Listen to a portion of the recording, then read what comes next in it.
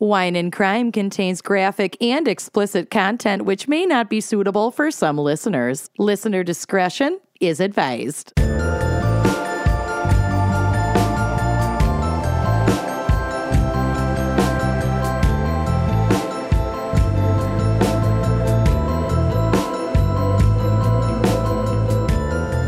All right, you are listening to Wine and Crime, the podcast where three friends chug wine, chat true crime, and unleash their worst Minnesotan accents. Oh my God, who are you? Oh, I'm Scott. Oh, the fourth gal joins us. The fourth gal. I gotta say, you have the best Minnesotan accent of any of our guests. Yeah, it's like you're a natural or something. It's almost like I was born here. Barn and raised. Barn, raised. What were you, raised in a barn? No, I was barn here. Barn and a raise. I too was born in Minnesota, and I'm Lucy. Oh my gosh, I was not born in Minnesota, and I'm Amanda. We will hold it against you. And you do. Consistently. She was moving anyway. you monster. You, where's the lie? Where the lie? Great. Oh my gosh, I'm so excited that we have the fourth gal, Scott, on today for this episode. It's the best. It's the best. I'm so glad to finally be doing this. And Bill's here too. if Bill isn't carrying Get out, fast Bill. food, I will be upset. Bill, did you bring us dinner that I didn't text you and ask you for? Where's my bucket of Wait, chicken? Go back out. Go back out and get us Taco Bell. We'll get All to right, the chicken. Oh, God, no. I don't want to get to the chicken. Well, actually, on that note, today we have a very, very special fan pick by Stephanie Evans, who wants to dedicate this episode to their gateway gal, Kelly. And Stephanie has Kelly, so 80s. Stephanie and Kelly. Oh, You were born in the 80s. yeah. And Stephanie wants to Stephanie's fan pick is fast food crimes. Oh, my God. So we've been traumatized by chicken nugget crimes. I was Now- going to say, I still think about chicken nugget crimes on a Every regular day. basis. And I The pink still eat sludge. chicken nuggets, though. Oh, me too. I had chicken yeah. nuggets like 2 days ago. I'm not giving up. No. It's just I just something will I be knew I have to traumatized work every time I through. have them. Yeah, I think I just took like 4 days off from eating chicken nuggets and then jumped right back in. Yep. I took a sabbatical, a very brief sabbatical. Like, it's better now that I know, actually. Honestly, I'm more informed. Consumer. I'm an informed Thank you. consumer. Mhm. You took a nug batical. A sabbatical. The accuracy, though. So we had to ask Scott to co-host for this episode because we have a shared appreciation for fast Deep. food. It's deep. And, you know, Scott is usually our purse burger or chicken chalupa supreme delivery person. Mm-hmm. So it just felt the most fitting Yeah. to have you here. I'm an actual expert in this arena. You are. And I just found a really gross hair on my glass. Ooh. I'm fine. Cute. We're Oh good. my. Don't look too closely at your cup. Scott, Anyway. Scott, you mentioned an abject tragedy that happened in your neighborhood recently. Tell us Yes. about it. Speaking of fast food crimes. Mhm. Oh, I was like, what abject tragedy? We got There's you. Actual real abject tragedies Yeah. in my neighborhood constantly. It is that the McDonald's, so I bought a condo and I was like, one of the best parts is nary a few blocks from McDonald's. Like a block. Like the McDonald's down the street is just far enough that I feel okay about getting into my car and going to the drive-through. Got it. I could walk, but I won't. Yep. Why would you? At one Now time, I don't even won't. have the choice to do either because it's closed. Yeah. It's Are they closed. remodeling? It's for remodeling. Okay, But you so know what? she'll be back. I mean, I've been promised and heartbroken before, so She is one of the last McD's in the Twin Cities I that has know. not gotten that like mega upgrade. yeah. Well, Maybe why they're getting need a it? play It's place. always so busy. I don't know why they would upgrade it. I think it's a corporate thing. I think they're making it. It has to be cohesive. They're like consistent. the rats that live in the basement need to have. It's part of their union contract. now. Correct. They have to have better digs. The rat union is extremely powerful. The rat lobby. The rat lobby. Big rat. Big rat.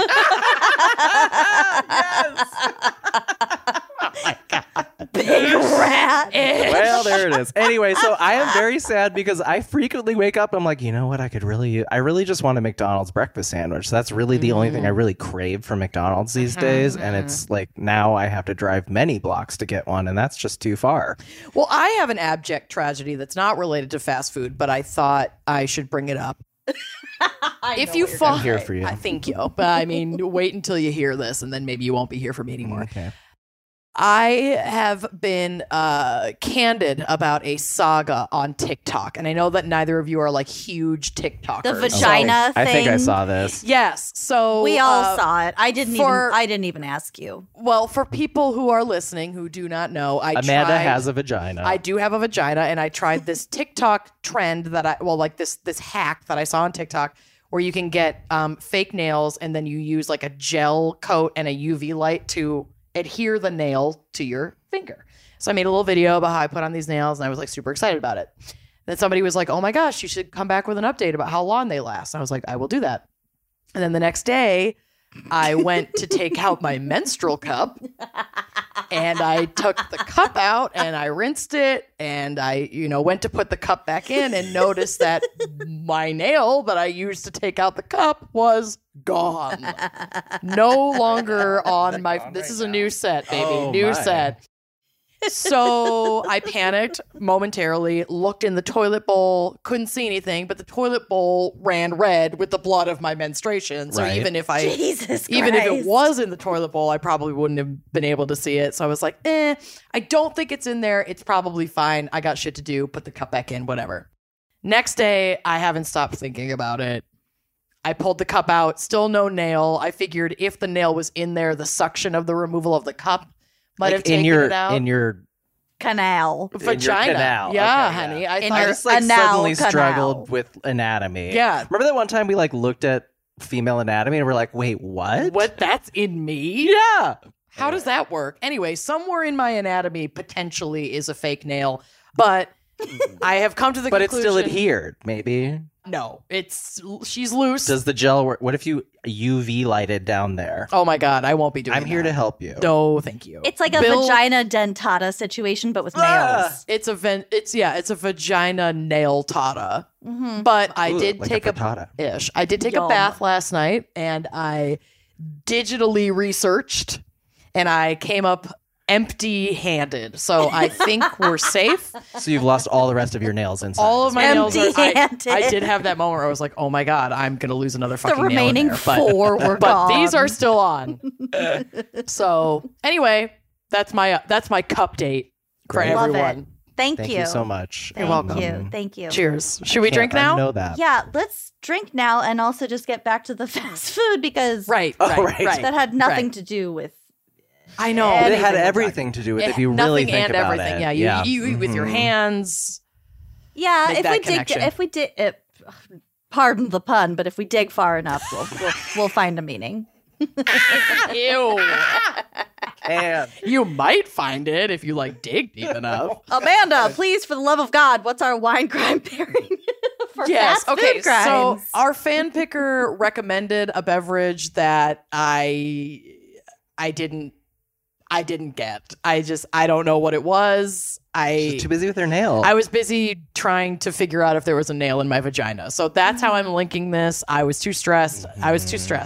But I wanted to celebrate Scott being here. Yes. And I did get some sparkling Prosecco Rosé in my wink box. Yummers. I'm so thirsty. Yeah, so we're going to pop this open. This is Wink's Pizzolato Fields Prosecco Frizzante Rosé. Pizza Fields is what I heard. Fields. Fields. Yep. And Pizza Fields forever. Pizza Fields forever. She's beautiful. She's medium bodied. She's 11% ABV, so on the lighter side. She's gonna have tasting notes of peach rings, pear, Scott's favorite. Literal I do love peach rings. Scott loves peach rings. A little bit of pineapple. It's got kind of a floral nose. I mean, it's so good. Who doesn't love Prosecco? There's also that like TikTok thing that's like, what's a drink of choice? Oh, a Negroni. Spagliato with Prosecco in it. It's on lesbian TikTok. You're clearly not on lesbian TikTok. Anyway, it's from House of the Dragon side. It's the actor who plays older Rhaenyra. Got it. Yes. Okay. Well, I am very, very excited about it. And it's also only 4 grams of carbs per serving. Good, because I I already know. wasn't going to take insulin for it. Absolutely not. Why would we? Oh my God. The diabetics have joined good. forces. Yeah. Diabetics have entered the chat. Bill's here and will catch us when we pass out. Bill is here and has caught me when I've passed out. So love. Scott was also very wise to point out that this beautiful bottle pairs well with shellfish, sushi, fruits, and fries. Fries. Like Fries. from Fries. fast food Exactly. restaurants. There Does it is the say that on the connection. bottle? It literally doesn't say it on the bottle, but it says it in the says wink. fruits and fries. I thought it said fruit flies at Fruit first. flies pairs great with fruit flies. It flies. says it on the Wink website. And if you are not already loving Wink, you should check them out. They're an online wine club that delivers wine directly to your door. And you can get $20 off your first box if you head to trywink.com/gals. That's TRYWINC.com/gals. Scott, would you like to hold my mic while I try to open this without killing you? Sure. Protect your good eye. Oh, God. I have neither good eye. Well, then just let her rip. I have such anxiety about opening a sparkling wine. It gives... Yeah, no, I'm fully afraid right now. Really? Give me some Xanax. Well, yeah, I just feel like this is... I have that like fear of like dying in bizarre ways. This is one of those ways that I'm pretty sure I would die. Yeah. Love it. All right, point this kind of right here, and I'm gonna... Right into my eye. It's not in your eye. Okay, ready? I'm not gonna hit you with it. Oh, God. I'm not Kendall. Nice pop. It's a nice pop. Nice pop. Near you. Fucking That was relax. terrifying. It kind of, I'm like Nathan Lane from The Birdcage. You are. Yeah. All right, hand me your glass, and I'll pour you a little. Oh, okay. One must have a hint of color. Hint of color. Oh, yeah. Agador Spartacus. Agador. Bill's our Agador Spartacus. He is. I love that you guys are drinking out of your Smurf glasses. I know. All of my... I clearly need to register smells so for good. wine glasses, obviously. No, you don't. I mean... Because in my experience, you get wine glasses, you break them. I know. I've broken all of my wine glasses. Like, that's what they're meant for. That's what... It's the wine glass lobby. it is. Keeping Big us. wine. Big wine. Big glass. Big glass. I'll Big just leave that here riddle. for when we need to top Are you off. drinking something, Lucy? Cheers. I'm currently drinking ice water because I had 3 drinks before we started with my lovely friend Nice. Ben. Hi, Ben. Ooh, hi, Ben. We love Ben. We really do. Ben's all right. I love it. Fuck you, Ben. Goodwill. Like, that's like dream life. That is the dream life. Yep. Speaking of the dream life, Lucy, do you want to give us our background and psych on fast food crimes? I sure fucking do. And yes, I do have psych. Ooh, okay. Ooh. So, fast food is a type of mass-produced food designed for commercial resale with a strong priority placed on speed of service. I don't like resale. I like to imagine it's made fresh. I like a pre-sale. Nobody's slaughtering cows I out know. back of McDonald's. Okay. Well, maybe At they least will not have the legally. new remodeled one next Oh my to God. me. What if they put a They have a slaughterhouse? stockyard. It's farm to table. It's God, Minneapolis' ick. first farm to table McDonald's. It's just the most bloody, parking lot, grotesque, farmed violent. pink slime. Oh God. I would still eat there though. Yes, of I couldn't course. stop myself. Chicken nuggies. I mean, How let's be could I honest not? with ourselves. Chicken It would, nuggets. it would smell so bad. Like it doesn't already. You'd have to have a beef slaughterhouse, a fishery, and like a chicken coop. And pigsty. And Pig if pen. it's McRib era, like that's a Oh, Shamrock yeah, Shake. McRib. Oh my God, the slaughtering of the shamrocks. All those leprechauns. There's green blood everywhere. Oh, gross. I would still eat it. Hate I it. would. I hate Absolutely. it. I love Yes, it and I hate it. Mm. All right, continue. So, fast food is a commercial term limited to food sold in a restaurant or store with frozen, preheated, or pre-cooked ingredients and served in packaging for takeout or takeaway. Okay. Fast food was created as a commercial strategy to accommodate large numbers of busy commuters, travelers, and wage workers. Ooh. In 2018, the fast food industry was worth an estimated $570 billion globally. Whoa. Mm-hmm. That's like an amount of money that I could never even picture and somehow seems low considering I know. I'm thinking that Yeah. too. The Like, how does that expanse compare to other things? of Can you do fast some quick food. research right I now mean- and find out? Right now, as we record, the Powerball jackpot is at $1.5 billion. Bill bought Powerball tickets for the first time probably ever. So did we I. have you did? Oh. I have Oh. 4. We're splitting it among some other people. Probably should put that in writing before Saturday, but Meh. whatever. Yeah, we did the same. Bill did the same thing. He got like 3 or 4 of them. He has another friend who got a couple. Ooh, I can't wait for this to ruin your relationship Oh yeah, when you win. Well, absolutely. someone- Because You're like- it'll be his ticket, and he won't let me Exactly. have anything. I'm taking the lotto ticket. I'm taking the dumbass. dog. dumbass. I was talking to somebody about like, oh, it's $1.5 billion. And they were like, yeah, but like how much do they take out for taxes? And I'm Who like, cares? it's $1.50 ticket. If Yeah. I walked away with $5, I'm not I'd complaining. be happy. Right, Like- right. They Yeah, take you might out have- plenty in taxes, but you're left with enough to never work again. Like maybe you can't take, generations. maybe you can't take like the Amazon penis rocket to space, but like, sorry, you're gonna miss out on that one life experience. There will be other penis rockets. Yes, Yeah. just take the Earthbound penis rocket. Yuck. Oh my God. Yuck. Anyway, It's been a minute. I'm excited about that. A Gallup survey showed 80% of Americans eat at fast food chains at least once a month, which and also that 20% seems were lying or babies. low. Babies. 20% are babies and can't chew. Mhm. Of course, restaurants have been around in some form since humans have lived in like developed societies, but it wasn't until the development of the U.S. highway system in the 1950s and 60s that fast food gained a foothold in American culture. Got it. Makes sense. Technically, White Castle was the first fast food restaurant founded in 1921 in Wichita, Kansas. Oh my God. Is that why they use steam? Maybe. Oh, I don't know. it I'm just might making that up. It's be. from the steam engines that they took across the country. I hate Yeah, you. sure. The Why not? Transcontinental Railroad was the very first White Castle. They Yes, just dropped okay. off steam on the way, and that cooked the burgers. This is This a is really spot great on. idea. Yeah, spot on. I Yep. am a historian. Yep. An historian. An historian. And historian. At the time, most people considered the burgers sold at fairs, circuses, lunch counters, and carts to be low quality. Like burgers were just like, ugh, burgers. Many people thought hamburger came from slaughterhouse scraps and spoiled meat. Fine with me. But White It's Castle's delicious. well, White Castle's founders decided to change the public's perception of hamburgers. They built their restaurants so that customers could see the food being prepared. So People, like open kitchen. yeah, people love An to open watch. concept. They love to watch the assembly line style cooking, down to the griddle being packed with square buns and patties. So it's highly efficient. I've never been to a White Castle. Is it still open concept now? Because that's kind of bold.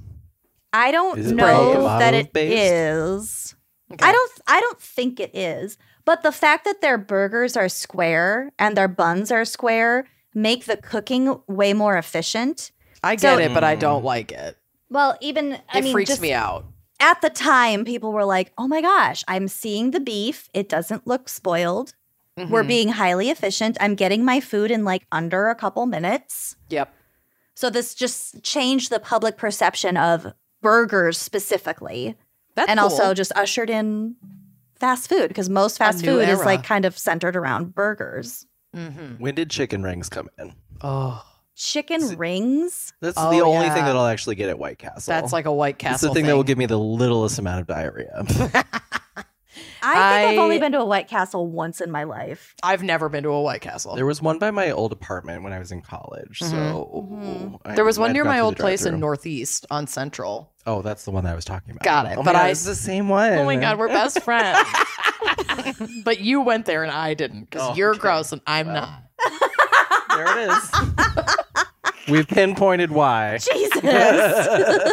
Got to it. So the owners painted the buildings white and even chose a name that suggested cleanliness, White Castle. Regal.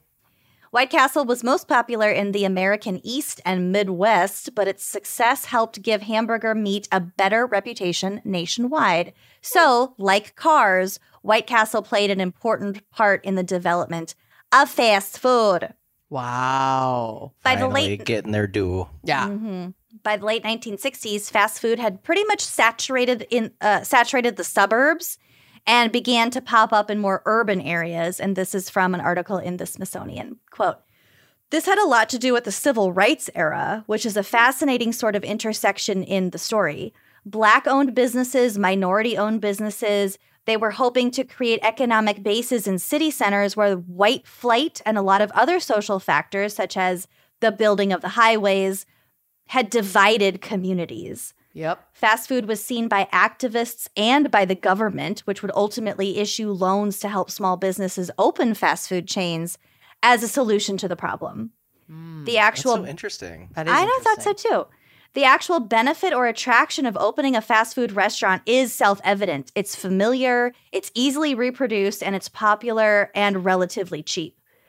Its profit margins are higher than a lot of other businesses, particularly grocery stores. Oh, interesting. So this kind of created a perfect soup of all of these competing factors that united to help spread fast food within urban centers, and that's where they took off. And that is also why there are food deserts in the areas where they are.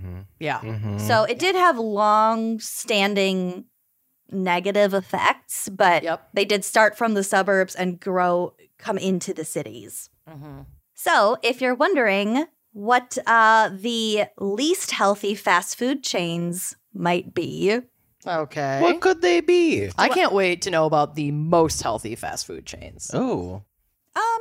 If they're not on this list, they're healthy. What a That's what low I'm bar. saying. Okay, If right. they're not on this list, they're healthy. What do you think is on this list? What do you think is number one on this list?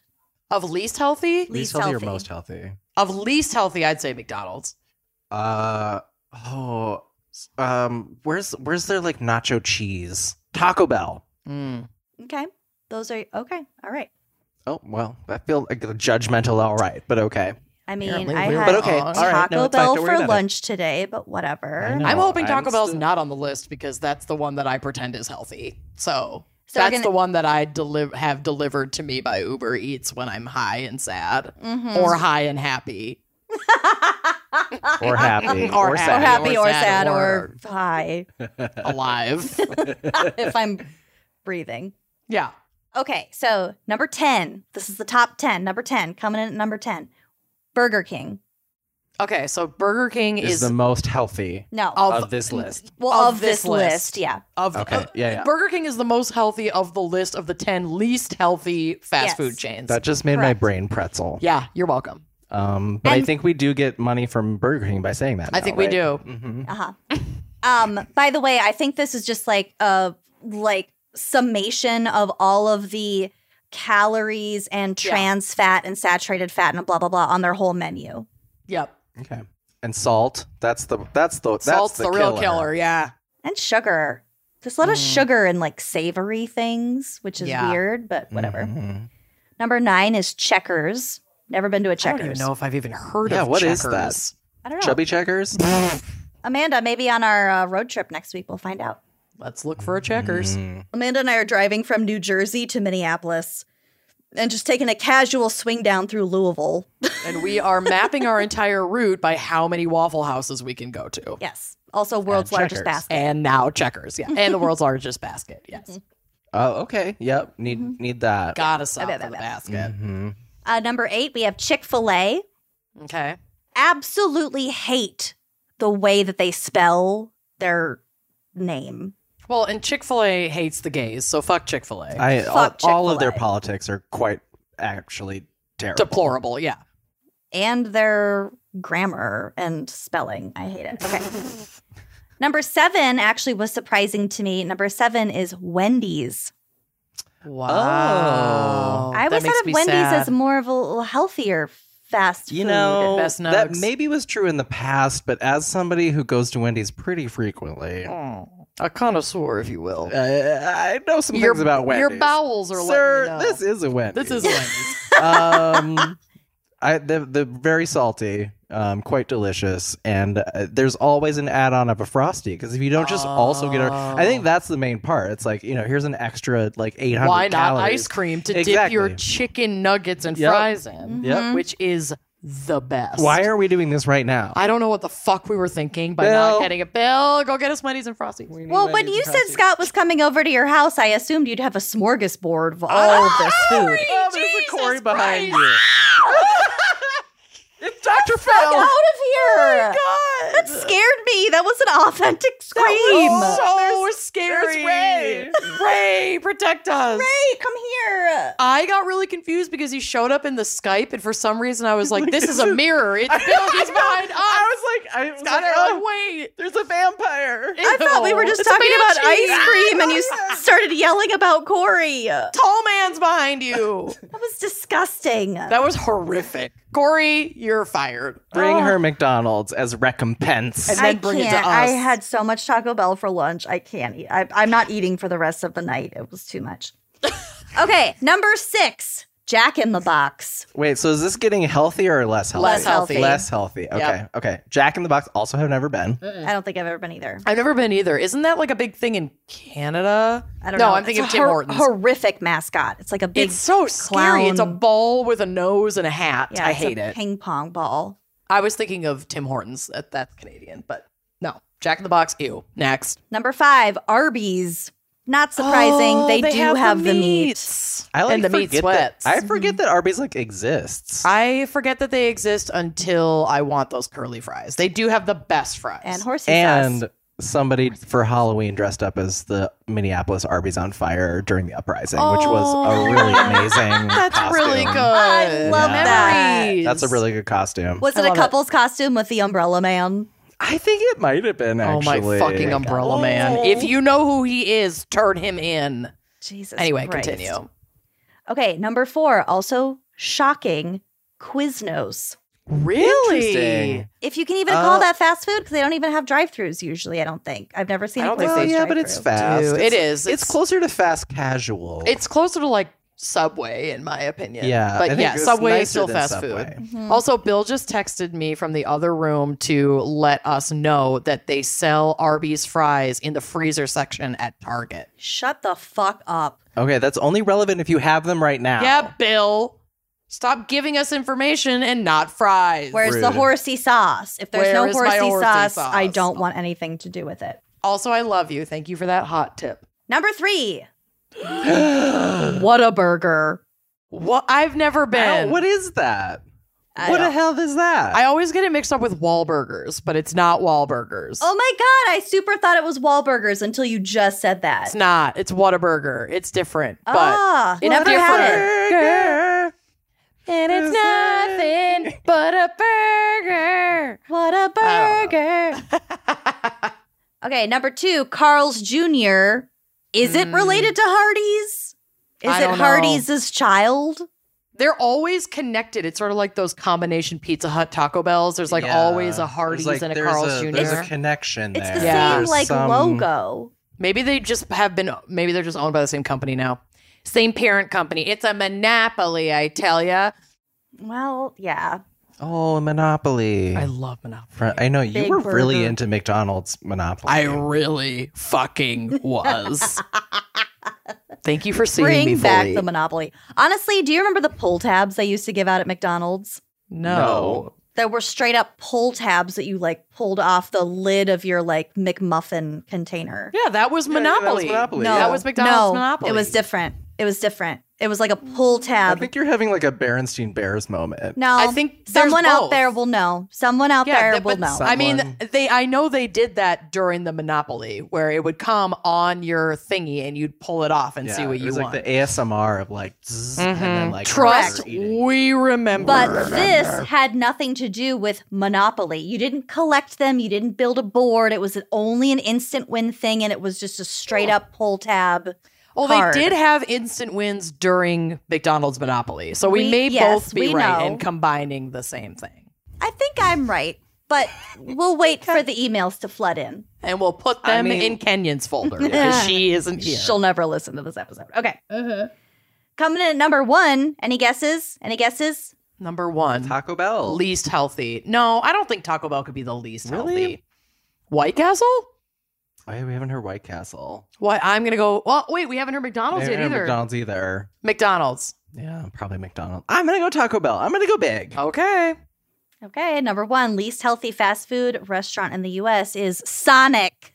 No. Oh, I finally went to a Sonic. I'd never been to a Sonic. Wow. And they were like, here's all these add-ins you can get. You can Sonic I was is like, so gross. And I so want fun. a slushie. And it's like, do you want to add 3,000 more calories to this? Yeah. And I was like, yes, I do. This Thank you makes very much. sense. But yeah, totally. They wear roller skates, you Yeah. guys. The one I went to, they didn't even have anything open outside. It was very sad. I That love is sad. living in Minnesota. God. It's Sonic. desolate. So Okay. a little more info about Sonic. The average Sonic burger, for example, has Is made of hedgehog. Oh my god, I wish it's blue. Has 780 calories, which is roughly 300 calories more than the average burger on a McDonald's menu. Wow. And- Okay. I'm feeling a lot better about my monthly McDonald's run these days. I'm Monthly? making good choices. Yeah. Wow. And I don't 10 live really close to one though. Oh, well, me either. The thing is, okay, these are the two. That's fair. proximity has nothing to do with this. The 2 times I usually go to McDonald's are once. It's so bad, you guys. Once a month when I'm picking up my prescriptions because the Walgreens is right down the street from that Hiawatha And you McDonald's. deserve a treat for being chronically ill. For being chronically ill, and I double deserve a treat for being chronically ill because I go to that Park Nicollet St. Louis Park endocrinologist, and there's a McDonald's Right in there. the parking lot. Yeah, No. it's there. Of our doctor's Truly, office. yes, I do the exact same We don't have the thing. same doctor, but we do Do go to we? the same No, we don't. office. Yeah. I know exactly what McDonald's you're talking Oh. about. So Yeah. basically, when I'm picking up my diabetes medication or going in to be told that my A1C is too high, both times I'm getting Yep. McDonald's. Yep. I truly You it was need a like, what, reward. I deserve this. This is what I deserve. They poked me and they made me take my weight. I'm getting Ew. McDonald's. Yeah, no, it's horrible. Anyway, Also, 10 burgers on the Sonic menu have more than 1,100 calories each. wow. The restaurant That's- It's a lot. The restaurant That's a is lot. also among the most likely to have an above average level of trans fat. Nearly half of Sonic meal items have at least 1 gram of trans fat, and some items have as many as 3.5 grams, whereas most menu items among fast food restaurants in general have 0 trans fat. So Interesting. Because everybody tried to get rid of them at one point. And also, Right. like, what's the difference? There's some kind of fat coming in. I don't know. I'm not a registered Who cares if she's dietitian. trans? We Trans don't need to fats worry are about that. Yes. So, like I said, I do have some psych for us today. Here Oh, are God. 10 psychological tricks that fast food companies use Here's to get Scott you. Hartley's psychological profile Oh, Yes. oh God. in fast food language. Okay, sorry. 10 Actually, psychological tricks. you're exemplifying at least one of these right now. I'm very excited. So this is from Business Insider. Number 1, paint the place red. You're wearing red. I'm gonna eat ya. I'm gonna eat ya. I love this sweatshirt though, Isn't with it the fun? bears on it. It's It has so cute. 11 hidden black bears on it. 11? It's like a. I it's found like a them. Where's Waldo? Oh I yeah, found you found them. You found them right away. Like it's kind You of keep freaky. going. I'm gonna look at the bears. Okay. So, color theory isn't the most exact science, but its assertion that red acts as an appetite stimulant seems to hold up. The most popular color for food packaging, red raises blood pressure, heart rate, and people's desire to eat everything in sight, similar to a hibernating bear or about to Yep. be hibernating bear. Yep. Hence its use in tablecloths and other forms of restaurant decor. Similarly, warm hues like orange, yellow, and pink get the job done as well. Okay. How many bears are you at 7. right now? 7 bears. Found the tree bear. Psychological fact number 2, smell good, eat more. So given how much of taste is made up of smell, it shouldn't come as much of a surprise that aroma can have a pretty strong influence on what and when we eat. That's why one of a food court restaurant's greatest weapon is its scent. There's no better advertisement or incentive for potential customers to shell out some cash. For example, Cinnabon. Cinnabon. I was literally going to say that. That was like the one. I went to a mall recently this past weekend. We walked around. We're like, we smell Cinnabon. And we like literally, we were like a You cartoon. smell over a city block away. You Yeah. can smell We it. could not find, there was no Cinnabon. It was like Ghost Cinnabon. Oh, I don't like that. Ghost in the Cinnabon. I gave up after 9 bears, Okay, but I well, believe you that I'll there point are them 11. out. Okay. There's one right here. here. Just kidding. I don't identify as a bear, but I don't really like bear culture, but I will benefit from it. Are you God an bless. otter? And I do. I'm not any animal. No, you know what I am? I'm a red panda. A red naked squirrel. mole rat. No, I'm a red squirrel. Cute. Oh, but you are kind of a red panda. Like, you look like a Also red red panda. I do really actually look like a red panda. I love that for you. It's the Spot cutest the animal in the difference. animal I'm kingdom. endangered. Oh my god, I am in danger. Danger. Red panda, you in danger, girl. You endangered girl. Red panda, you endangered girl. You endangered girl. It's autumn sunrise. That's really good. yeah. Also, we need to watch Ghost. Do I have merch now? You might. Anyway, You like it? It's autumn sunrise. Okay. Number 3, psychological trick number 3, food porn. Because pictures speak louder than words, and showing a burger or drink or whatever does more to sell than just a name on a menu board. Of course, that's why there's pictures on the thing, right? On Yep. the ordering. Okay. And Of probably why all of their fucking advertising is like sexy slow-mos of like a drippy, hot. easy flame broiled. I'm actually Bill. I'm going to Postmates us a bunch of Taco Bell. Okay, thank you. Nice. On the of company course, card. Of course, that's It's for work. Oh, I didn't know I could charge my lunch. No, well, too I bad. don't have the company card connected to my Postmates, or our accountant Yet. would have sent me to jail a long time ago. I don't know. We have a whole road trip coming up. It's This happening. feels like a valid use of company dollars. I agree. We can write it off. Continue. So, of course, that Whopper looks nothing like the one that comes out of the drive-through window. But, of course, at that point, you've already been sold. It doesn't matter that it looks like total shit once you get it. True. Number 4, a 2012 study from Cornell University. Ever heard of it? Yes, Found- my parents went there. Found that I've heard Cornell is gorgeous. It's gorgeous. it's Cornell. Okay. Ithaca is A big gorgeous. lump of knobs. Okay. Cornell found that the dulcet tones of classical music, smooth jazz, and the like leads to diners sticking around longer and eating less, which means that it's in a restaurant's best interest to blast the music loud and keep the tempo high, ensuring turnover on precious real estate and instilling a sense of urgency, leading patrons to chow down as quickly as possible. Not the best move for customers' waistlines, but it is great for the restaurant's budgets. Yeah, it's like Katy Perry makes you just want to chomp down and get out. Absolutely. Okay, number 5, meal deals. I'm looking at some right now. I know. A burger, fries, and soda pop combo may cost less than a burger, fries, and pop ordered separately, but it still means more money for the restaurant than an order of just a burger or even a burger and fries.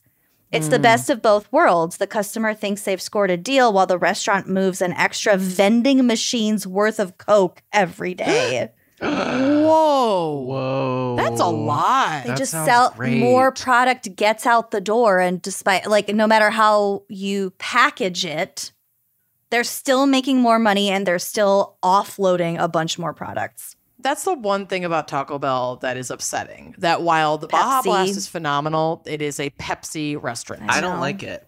I don't like it one bit. It bothers when I'm me. going to consume 1 million calories, I'm going to save it on getting some pretend sugar in me that ultimately will still mess up my body. Yeah. Mainlining Yep. that sweet, Yep. sweet fructose. Mm-hmm.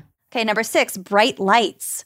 Mood lighting may provide ambiance, but fluorescence, or at least full lighting, sends the same grab the food and go message that cranked up high tempo music does. GTFO, through lights. So, for example, at Chipotle, everything is like stainless steel and highly reflective, which A, makes it seem cleaner, and B, just bounces more light around. It makes you want to get the fuck out of there sooner. Number 7, keep your options limited, but not too limited.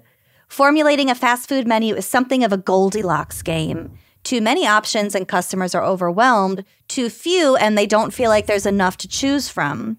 So the sweet spot for casual joints, according to a study published by UK's Bournemouth University, is somewhere around 6 items per menu category. Fine dining establishments can go up to about 7 to 10. Okay. That was it. When I was at Sonic, I was overwhelmed by the number of choices. It was too much. So here's where I go to my actual expertise. I was an anthropology major, and one of the people in my department was like famous for studying post-Cold War Russia and like the sudden movement into capitalism. And there was this like iconic image of all these old ladies like at the supermarket being like, I don't know what laundry detergent to choose. Like I didn't have choices before. And they just sort of like stare. And I feel like that is capitalism, Mama, where it's like there's actually too many choices. There it is. Are you just trusting me to order a bunch of Taco Bell? Yeah, I can't multitask like that right now. Got it. Do you want me to tell you my order today if it influences you at all? Yeah, what did you get? I got the number 6, which was 2 chicken chalupa supremes and a hard shell taco. Obviously. Who would order a chalupa and not supreme it? I know. That's just bizarre. It shouldn't even exist. No, it really shouldn't.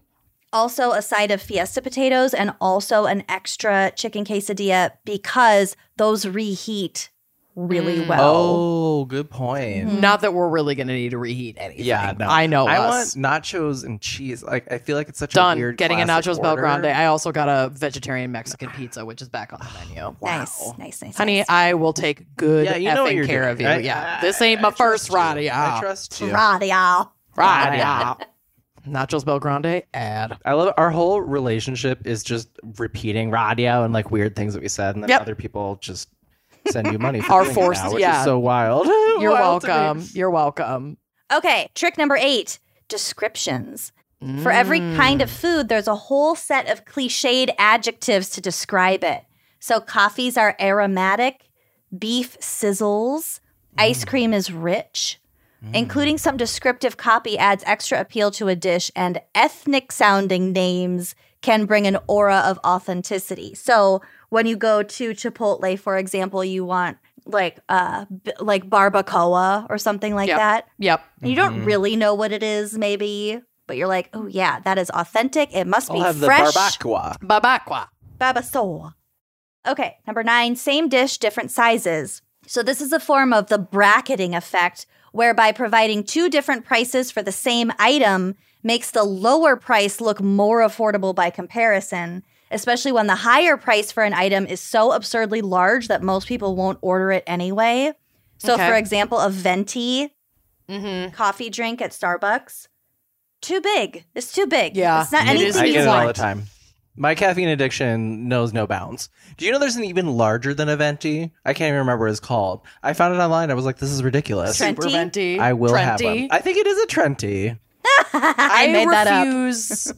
I refuse to use the Starbucks thing. I know. I was like, I'll have a large. I know. always Yeah. use small. And medium, sometimes I large. feel like they give me a little wig. Like, yeah, you don't buy into this No. shit either. I know. No. Yeah. I'm I've a ordered cool like man. I've ordered I'm like not a a regular man. like a small or whatever I was ordering, and they're like, do you mean a, I don't even know the other sizes. Like, do you mean a venti? It's like, No, I mean a small bitch. whatever the smallest one is, I want to get it and get the fuck out of here as soon as possible. The Katy Perry soundtrack. Exactly. Effect. So these smaller items generally yield more profit. So if people don't order the big ones, it doesn't matter. They're just they're trying to sell the small ones anyway because they're more profitable. Right. And number 10, manipulating the menu design. There are a ton of tricks outlined by William Poundstone in his 2010 book, Priceless, The Myth of Fair Value and How to Take Advantage of It. Most of them employ classic visual misdirection, such as placing high-priced items in the top right corner, because that's where the human eye goes to first. And quote unquote burying the cheap or less profitable items in the bottom left. Okay. So, and also simply making an item bigger or putting a box around it has the power to boost its sales exponentially. Yeah. Wow. Because you think it's special, it's limited time, it's like their featured thing. There But is no, they no just such thing as free will, there's honey. just a box around it. We're boxed in by our own psychology. We are just tragic meat computers programmed to function. Meat and computer. eat Poorly. Fiesta potatoes. Oh, I didn't order festive potatoes. Oh, They're that's not okay. that good, honestly. They're not that good. I gotta really say, my Fiesta potatoes earlier, they had the nacho cheese sauce, and the nacho cheese sauce was a little, shall we say, It can sour? be a bit much. Yeah, it can be a bit much. It Tell was me about all of really- your regrets. It was really like stadium style queso. Not I great. kind of like that. I kind of like Well, that, we'll have though. some of that on our Nachos Bill Grande. So it's Okay, not like you're not sweet. going to get any we have- stadium style queso. Do we have an ETA? I need to also take some insulin. Like a half hour-ish. Okay, perfect. Also, speaking of Taco Bell, I brought this out. I wanted to show you my dish of Diablo sauce that I just. sauces. I keep this in my kitchen because I love Diablo sauce. Shit. I have about 30. I fucked have about up. 25, 30 packets of Diablo sauce right here. Wow. I will never financially recover from this. Well, that's fair. Maybe you could call and have them I throw it in don't I'll the see bag. if I can Take calls. contact my driver. do they take call? They might take a message. Maybe. I'll figure this out. Okay, so do we really want fast food to be healthier? Like what with the plant-based Burger King burger, which I haven't tried, but I'd totally be willing to. There are some like meatless burgers that are delicious. Mm-hmm. But in general, people don't respond too well to suggestions of making American fast food any healthier. Yeah. So in an interview with Smithsonian, this is what author Adam Chandler had to say. Not Adam Sandler, Adam Chandler. Chandler. Got it. There have been efforts across the decades to push fast food to change. In the 1990s, Kentucky Fried Chicken shortened its name to KFC because the word fried was actually considered to be a bad word. Ooh, Huh. ooh. Oh. So in Adam Sandler's book, he talks with journalist Michael Pollan about him having conversations with some of his what? We're best friends. I'm best friends with Michael Pollan. You've heard of Michael Pollan's No, work? I've literally read a book by Michael Pollan. Oh, Have you I not? know nothing of Jon Snow. Oh, Michael Pollan's written a bunch of books about food and production and plant-based diets and things like that. Never heard of him. Continue. That tracks with your diet, though. Sure so. does. He's got a bunch of really good books. Anyway, talked with Michael Pollan about him having conversations with some of his acolytes and his followers, basically asking them, how would you feel if one day you woke up and McDonald's was all organic, no GMO, and no high fructose corn syrup? Ew. And the people responded that they would be disappointed. So there's an emotional component to it, which is that we like fast food to be an indulgence, a treat, a kind of unhealthy, guilty pleasure. A lot of people just don't want the food to change. It's not something that the core fast food consumer is really sweating in a way that you maybe hear about more on the coasts or in certain enclaves where the focus is more on changing dietary habits and improving the food systems. So overall, I don't really want it to change. If you want fast food to be healthier, don't eat fast food. Right. Like, I don't Yeah. know. Obviously, I'd like to have the options for healthier fast food, For but sure. I probably won't go to them. And also, like, we are approaching this from a more privileged space because if you are in a food desert where your only option or like one of your only options is, say, McDonald's, it would be great to not have to order the same super high fat, super unhealthy shit every time. But Or if it could be more affordable to eat healthier, Exactly. I think that's actually the outcome that would be great. yeah, I think what I'm personally more concerned about would be ethics within the production, like supply chain, and kind of going hand in hand with that, reducing single-use plastics. Because Yeah. for whatever reason, McDonald's, at least my neighborhood McDonald's, has gone from paper cups to all plastic cups with a plastic lid and a plastic straw. that's Regardless of size, it's all plastic. It's Ugh. weird. Like paper is more expensive now. I don't know. Yeah, that seems so counterintuitive. insane. Yeah, it does. I don't know. Yeah. I don't know. There are there are things that I would personally like to see changed, but all organic, But not the non-GMO. Don't change the food. Have you ever drank pop that has no high fructose corn syrup? It's disgusting. That's plain sparkling water. Ew, No, hate it. I don't like it. Yeah. It's What disgusting. is this, LaCroix? Yeah, ish.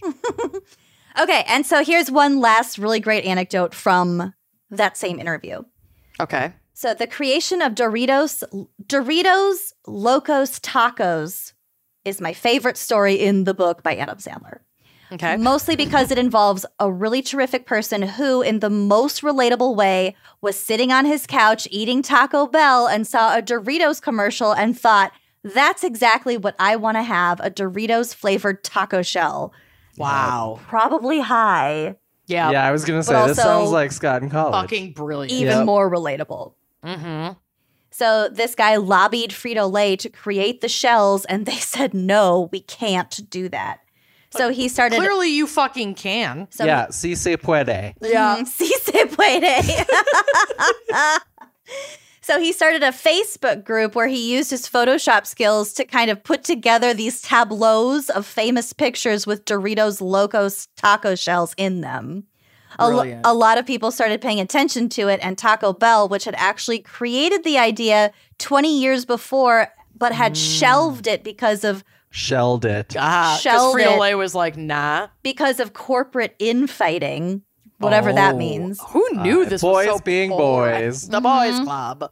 So Taco Bell was planning to release the product, and okay, and Coming soon. brought this guy along for the journey. It was a really, really fascinating, beautiful story. This is a quote.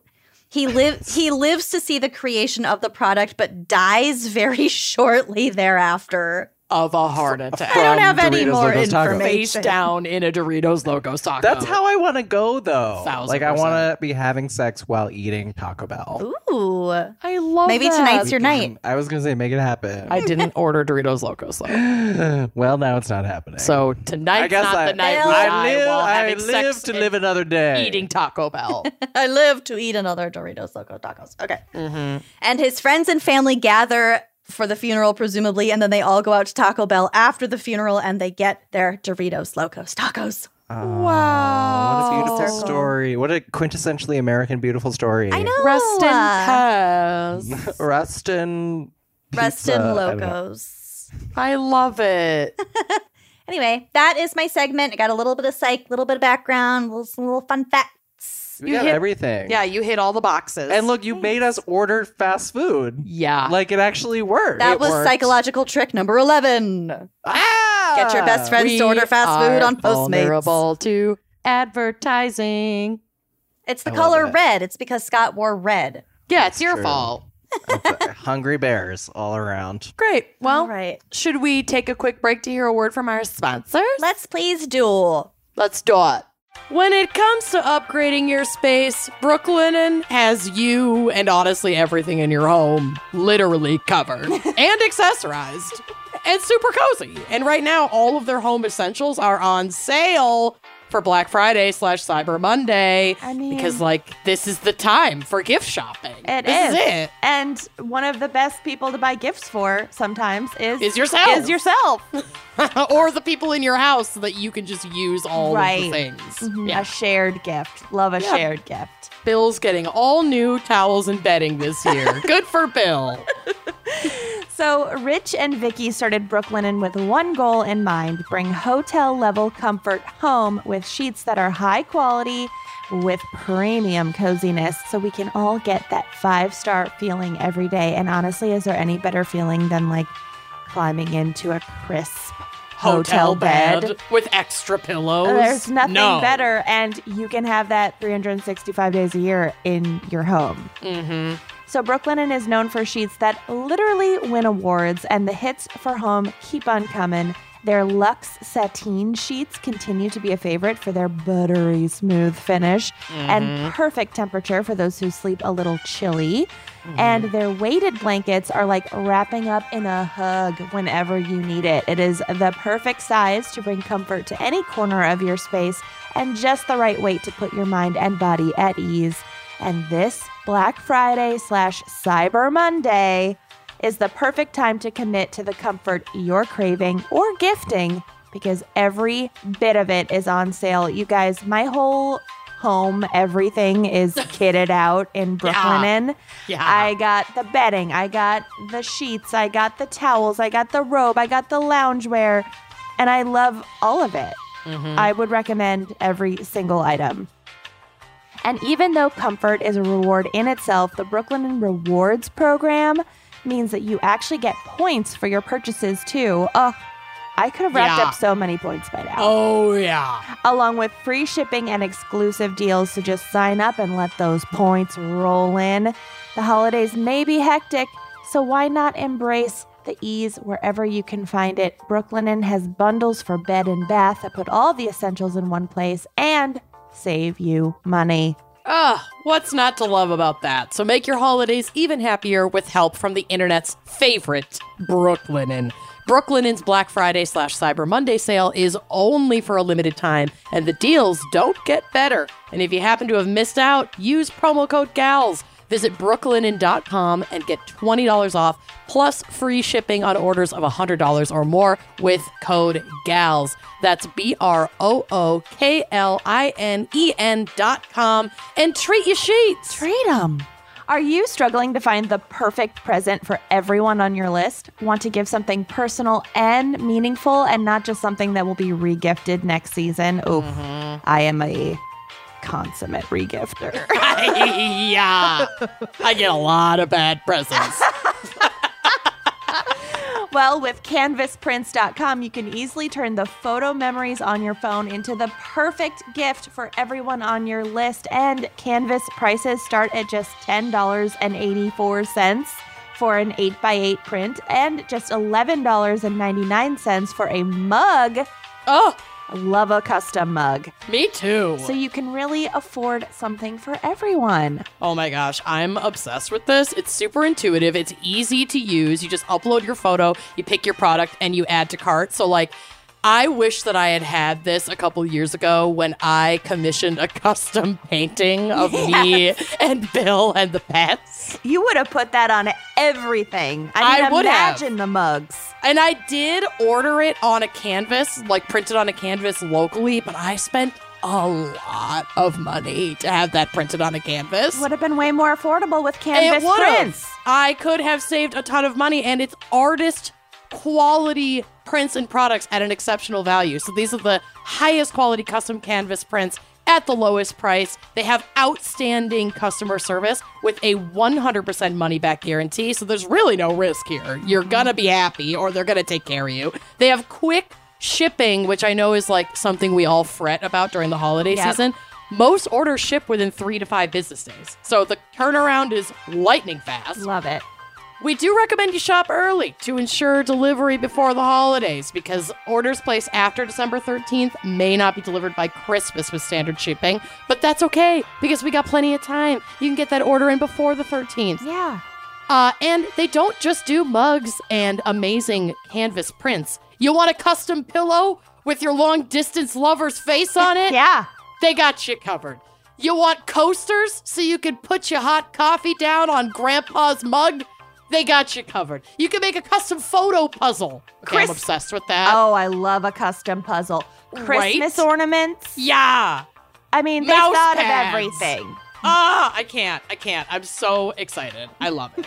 And right now, canvasprints.com has a special offer just for our listeners.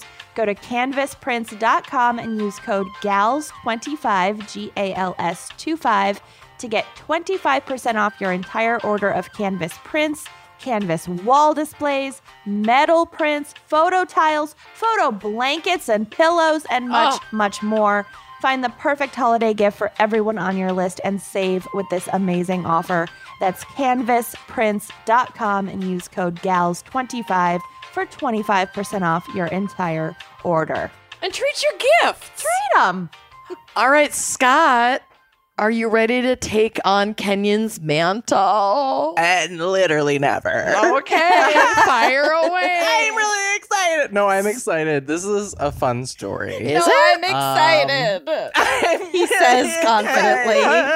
That's my entire life. I am excited to present this because it is a pretty interesting story. All right. So, London Greenpeace. No, not that Greenpeace. Oh, God. Was a small anarchist environmental collective that was formed in 1972. Okay. The group is actually unaffiliated with Greenpeace International, which formed actually around the same time. In fact, they were the London Greenpeace was adamant about remaining independent of the larger Greenpeace, which they saw as being too, quote, centralized and mainstream for their tastes. This is giving me like World Wrestling Federation versus World Wildlife Fund vibes. Yeah. Is that a thing? Yeah, the yeah. WWF had to change to WWE because the World Wildlife Fund was like, you can't call yourselves WWF. That's We're our more acronym. important. I don't want to live in this reality Exactly. anymore. Okay. Well, welcome. You're in it. Add honey. it to Well, the okay. list of realities. We are on the we worst don't We're want to there. live in. It is the worst timeline. In this worst timeline, a London postman named Dave Morris had gotten involved with the group in 1978 by joining their protests against nuclear power. And by 1982, he was regularly attending meetings. Okay. Greenpeace London's main activity, though, was producing and distributing leaflets. Oh. And in 1986, they turned their focus on McDonald's. So they're like leafleting at McDonald's. We're going to leaflet. Okay. We're not going to leaf, we're going to leaflet. Okay. They're Leaflet leafleting and let go. They were leafleting at McDonald's or about McDonald's? They're focused on McDonald's. I think also in front of McDonald's. So probably about Both. McDonald's and at McDonald's. Both. Within They're McDonald's. targeting McDonald's. I'm guessing it was only in the bathrooms because that's where you really make the message proliferate. I like this. They created a 6-page leaflet titled, "What's Wrong with McDonald's?" I'm sorry, Everything. That's barely a leaflet. That's a book. That's a small book. Well, get ready. Because this is literally a whole book about that. What's wrong with McDonald's? Everything they don't want you to know. Ooh. The leaflet accused the fast food company of a wide array of wrongdoings, including exploiting children with advertising, promoting an unhealthy diet, exploiting workers, cruelty to animals, and contributing significantly to ongoing damage to the environment. Okay, I mean, they're not wrong. Where's the They're lie? super Right. not wrong. They distributed several hundred copies of this leaflet outside the McDonald's in London's Strand. I assume Strand is a neighborhood. London upon Strand. Great. That's where, Will Shakespeare's from. It's somewhere so X amount of miles from Peniston. Strandford upon Exactly. Avon. Got it. So numerous members of London's Greenpeace were involved with producing and distributing the leaflets, including Dave Morris and 21-year-old Helen Steele. Sounds like a Classic comic Helen. book character. A Yeah. comic book character or like Environmental activist. or pornographic star. That's such a boring name for Helen porn. Steele. Helen Buns of Helen, Steel. a porn star named Helen. I like it. It I- taps into a more wholesome demographic. Your granny fetish. She's the It is. It the taps into por- my granny fetish. the porn star that launched 1,000 ships. Exactly. Helen of Steel. Helen of Steel. So Helen of Steel was a gardener and bartender who had only recently joined the group. A gartender. She's a bartender. Guard. New life goal. The group was also involved with multiple other causes, but it was the McDonald's leaflets that would set off a chain of events far beyond what the group could have initially imagined. The leaflet! The leaflet! At first, McDonald's response to the leaflet campaign seemed subdued, especially for a company that was known for taking legal action against anyone and everyone who criticized them. In fact, McDonald's had hired 2 firms of private investigators to infiltrate London Greenpeace and find out how the group operated and, most importantly, who was responsible for the production and distribution of the leaflet. The leaflet! But her leaflets. Also, leaflet is the cutest word in the English language. silly. I Leaflet. love it. Also, hoglets. Hoglets. Oh, I just listened to that episode. Are Sometimes I hoglets listen. not the cutest thing? I love that. I love it too. It's what I'm Sometimes now I looking for in a boyfriend. Sometimes you have to wrap a hoglet in a leaflet to make sure it is warm enough to survive the night. Stays warm. I don't know why I went so dark. To with that. simulate its mother's warmth. We must reproduce the mother's warmth by wrapping the hoglet in the leaflet. I'm just going to keep drinking. You Let's keep please going. stop. Okay, anyway. So they hired private investigators to find out who's doing this leaflet. Because London Greenpeace was just a loosely organized collective, not an official entity of any kind, McDonald's could not sue them as a group, meaning that they would need to bring legal action against specific individuals. Oh, They'd make it personal. Okay. So in total, there were 7 McDonald's spies infiltrated by the group. McDonald's spy. Can you imagine? Tell me you have too much money without telling me I you know, have too much money. right? They're all From wearing clown wigs. Oh, yeah, they'll Big never know. red shoes. You guys like Smell of French fries. Yeah, Do you guys smell that? It's like French fries. No, don't worry about it. it's fine. So there were 7 McDonald's spies. That's what I'm going to be for Halloween next year. 7 McDonald's 7 spies. McDonald's spies. 7 McDonald's spies for 7 brothers. And a partridge in a pear tree. Done. Okay. So 7 spies infiltrated the group. They attended meetings, got fully involved in activities, which included distributing these anti-McDonald's leaflets, and eventually compiled a list of names and addresses to give to the higher-ups in the company. In 1990, McDonald's sued 5 members of London Greenpeace for libel. The they company, caught him. They got him for libel. The company demanded that the members retract all claims in the leaflet and apologize or face going to court in order to prove the allegations were true. Okay. 3 of the activists decided to just take the first option. They denounced their involvement with the leaflets and apologized like people.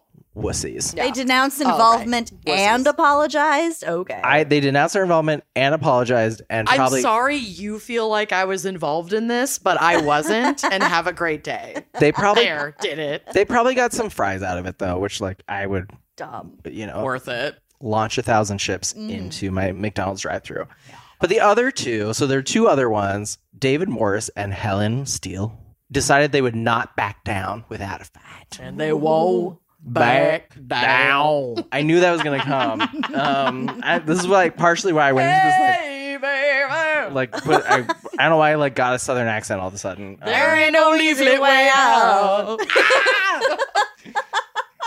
All right, so one source described... Supersized baby.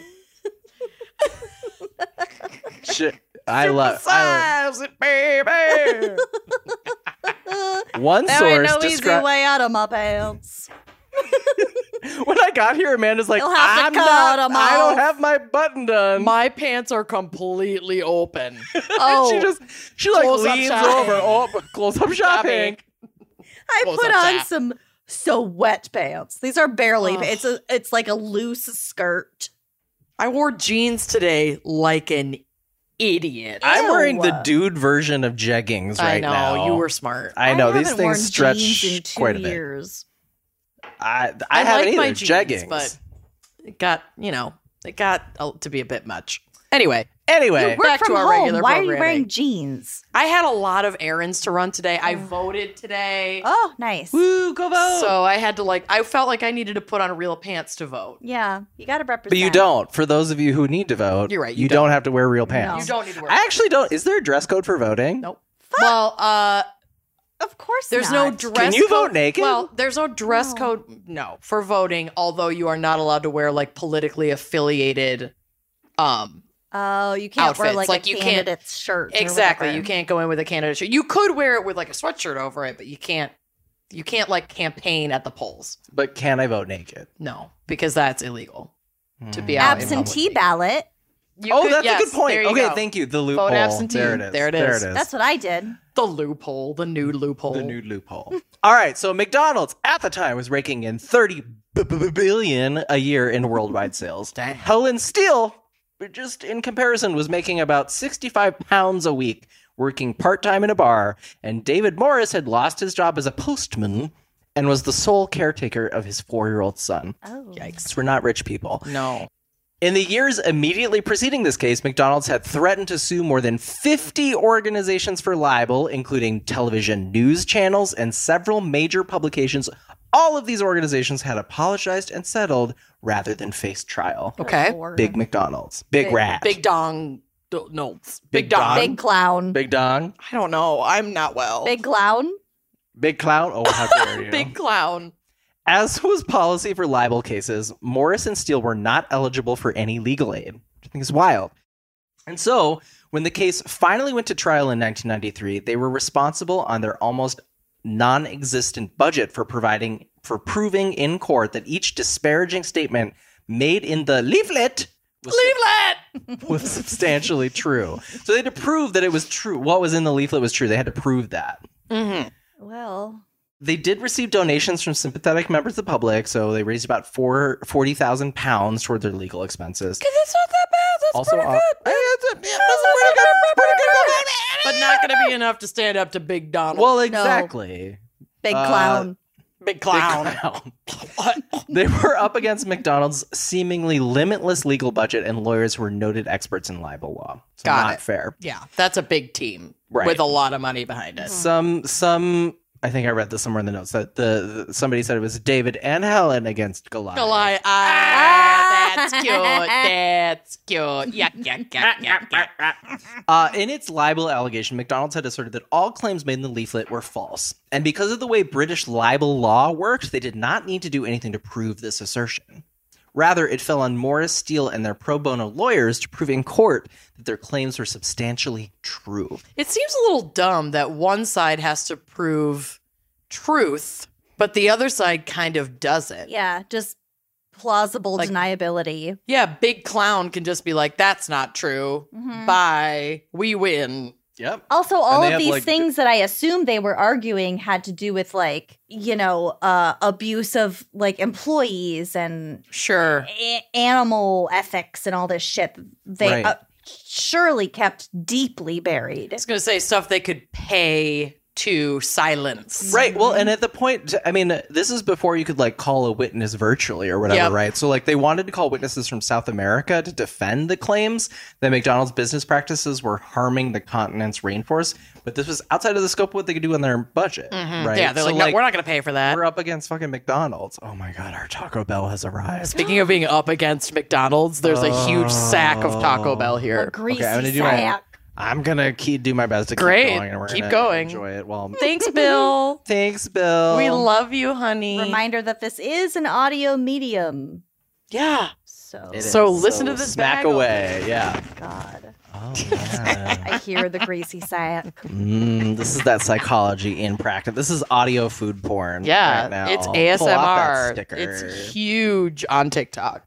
So, okay, the case became a legal and media circus. The initial trial ran for 2.5 years, which included about 40,000 pages of documentary evidence and 130 witnesses. Wow. Wow. I know, That is 130. involved. Steele would later describe in an interview how the trial came to entirely dominate her life. She said, quote, "When all you are doing is handing out leaflets in tall order, The leaflets! it's a tall order to then have to become experts. It was a full-time job around the clock. We got home from court. We had to prepare for the next day. If I had known what was involved, I'm not sure that I would have gone ahead." I was going to do that in a British accent, but I got really distracted by all the Taco Bell. And my only British accent is like the, Bridget Jones's Diary one, so it's not that great anyway.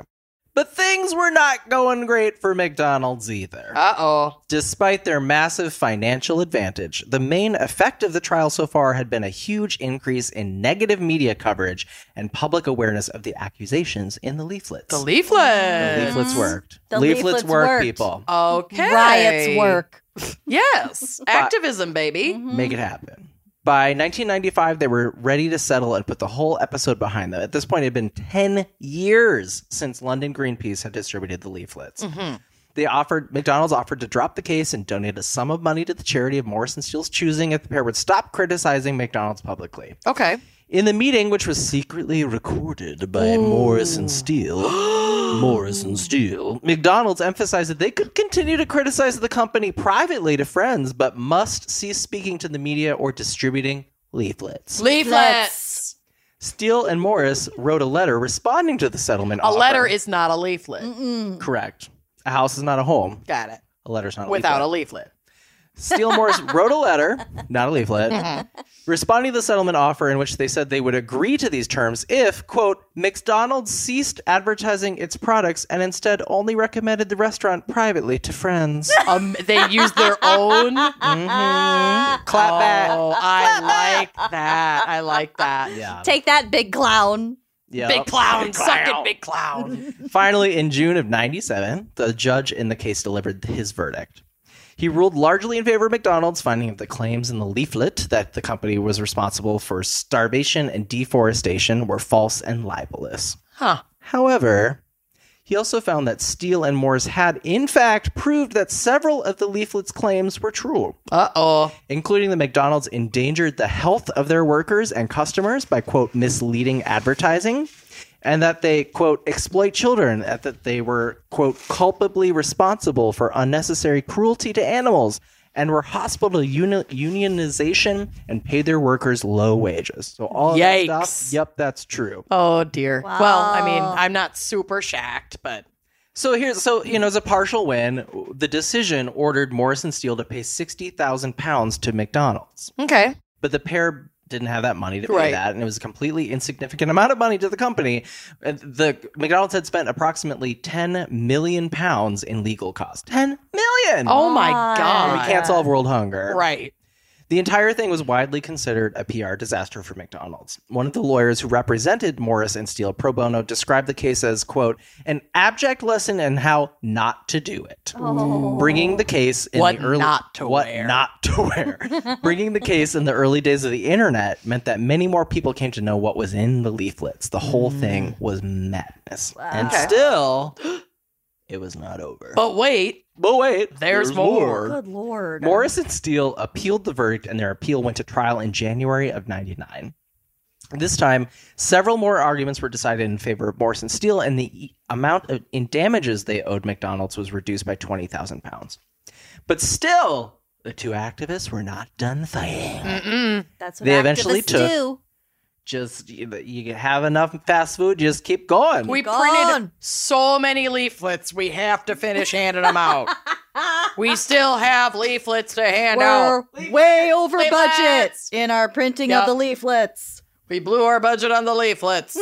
They eventually took their case to the European Court of Human Rights, arguing that their right to legal aid had been unjustly denied and that their ineligibility for this help simply because their case was a libel case had violated their right to freedom of expression and a fair trial. This is a big deal. Yeah. In 2005, the European Court of Human Rights ruled in their favor and ordered the UK government to pay Steele and Morris £57,000 in compensation. And we graduated Oh.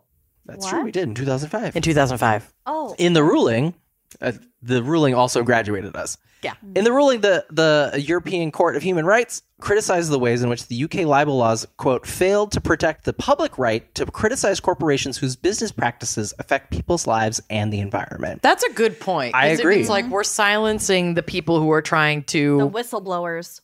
Yeah. They ruled that the trial had been biased from the start because of the defendant's comparative lack of resources. Yep. Yeah. Structural shit matters, people. Thank you. So when all was said and done, the McLibel case, Ooh, as it McLibel. became known, Yum. was the longest running trial in English legal history. Wow. It eventually led in part to a change in UK libel laws. So the Defamation Act of 2013 established a new threshold for, quote, serious harm that need to be met for a case to be heard. Okay. So one of Steele and Morris's lawyers in the original trial stated, after this act was passed, that under these changes, the McLibel case could have been immediately tossed out because the burden would have fallen on McDonald's to show that the leaflets had caused them significant financial harm, rather than the activists to prove the claims were true. Yeah. Got it. Makes way more sense. That does make more Way sense more because they have the fucking sense. resources to actually carry that out. Right. The lawyer said, quote, in the modern era, handing out around 60 leaflets outside one store wouldn't cause serious harm. No. Especially against Big Clown. Right. Big Right. clown. I do love, though, that like this ended up blowing up in their face because they're Yes. like, these 60 leaflets, and it actually made them look awful. Really bad. Really yeah. fucking It's kind of petty. like what is it? Barbara Streisand syndrome. It's Oh. like we're trying to shut it down so hard that it actually blows Makes it up in your bigger. face and makes it Yeah. bigger. Yeah. What's the Barbara Streisand thing? There was like a photo or something of her or like an interview of her that she was not pleased with, and she's like, you have to bury it. Yeah, And I'm the sure more there- she said you have to bury it, there's the a more ton everyone of- was like, we're not burying exactly. this. There's Yeah. like a ton of theater gays that are yelling at me right now for getting this wrong, but it's like, yeah, she wanted it expunged from essentially public eye. Okay. And then all that did was shine a brighter light on this thing and make her look bad. And now that's become known as Barbara Streisand syndrome. Got it. Okay. Mm-hmm. I love it. It's great. So just to wrap things up, in the years since the McLibel case, the story has continued to develop because it never stops. Right. Most recently, it was revealed that 2 members of London Greenpeace who had been involved in the initial creation of the leaflet were actually undercover police officers who had infiltrated the group. Oh! Whoa. One of these officers, a man named John Dennis, was John Penis. It's Ginus. Was Helen Steele's partner for 2 years. Whoa. They had even moved in together, discussed having children together. She was entirely unaware of his true motives. That he was a cop on Big Clown's side? Exactly. I don't love that Helen Steele was sleeping with a cop. Did she even know he was a cop at all? She was unaware of his idea. true motives. His true motives. She didn't know that he worked for Big Clown, but I think she might have known he was a cop. Unless he said he had a totally different job. There's like pictures of him as a cop. He's like, no, that's when I was a stripper. For Halloween. Yeah, All maybe right, he so was so deep undercover that he dated Maybe. her specifically to get under Big Greenpeace. No. Maybe Small Greenpeace. he forgot who he actually was, and actually they found love in a hopeless place. Maybe Everything's a simulation. what is Simulacrum. identity in the first place? Right. What if? Regardless. Maybe. So this guy did disappear without a trace, though, and Steele later described how she spent years searching for him before discovering that he'd been using a fake identity taken from, are you ready for it, a child. Oh my god. What? This is so unhinged. Hashtag not all cops, though, right? Wow. Hashtag every Literally single all cops. cop. Yeah. Yes, In- all cops wear no-shows. In 2015, Ew. Steele, Oh my god, along that's with be our new hashtag. You know that Yes, all cops wear no-shows. All cops leave no-shows on during sex. Ew. Yes, all cops leave no-show socks on during sex. We have to make that trend. Ever. Make it Hate trend. that. Make it trend. My nether regions are closed for business now. Yeah, and you permanently. also know it's super true. Absolutely. Just don't fuck a cop. You're fine. Hi, Ray. Hi, Bubby. All right, so 2015, there were several other women who had similar experiences, though they took legal action against the Metropolitan Police. In Steele's words, quote, "We knew that between the 8 of us who sued the Metropolitan Police, there were at least 5 different officers who deceived women, and that the period of relationships was nearly 25 years. Jesus. There was obviously a systematic pattern of abuse, either for the officers' own purposes or undermining protest movements." Look at Ray. Are you undermining protest movements? He is a mess. That cat is fucking enormous. tried Did he just roll off the desk? Tried to climb on my lap, and his back foot slipped off the desk. And then he was just like halfway off and tangled in my cord. No, he's so big. He's I so can't. I want to, in my next life, I want to be your cat. Same. Oh my god! Hit It just me in hit the you with face its tail. with his tail, which That's is how like you know it was me. this big around. He's the girthiest tail. I've got a big tail. I don't know if you've seen She's thick. that TikTok video of like a vet who had to shave a cat's tail, and a cat's shaven tail is just exactly what you would picture in your worst nightmare. Ew. His tail would be this fucking big No. around. No. Ugh. No. You're disgusting. Girthy. No. Okay, Girthy. Scott. I hate it. All right, let me just wrap this up. So, Metropolitan Police were awful, etc. But still, Steele is best No known shows. for her involvement in the landmark McLibel case. According to The Guardian, quote, "In the years since the London Greenpeace leaflets were first handed out, the debates about industrial food and corporations have grown enormously. The epic McLibel trial, it can now be seen, acted as a commentary on globalization and helped to expose many of the dubious practices of giant corporations. That no other company has considered taking activists like the McLibel to the libel courts in the past decade suggests that they have struck a genuine blow for freedom." Wow. And Wow. that's my case. Wow. Good job. Leaflets and no-shows. Leaflets! I love it. I honestly I need thought to that eat. case would be exceedingly dry and boring, but it actually It was fun. not. It was a I'm ride. going to say it was my delivery. I'm going to say it was 1,000% my It was, delivery. it was Speaking definitely of- your But delivery.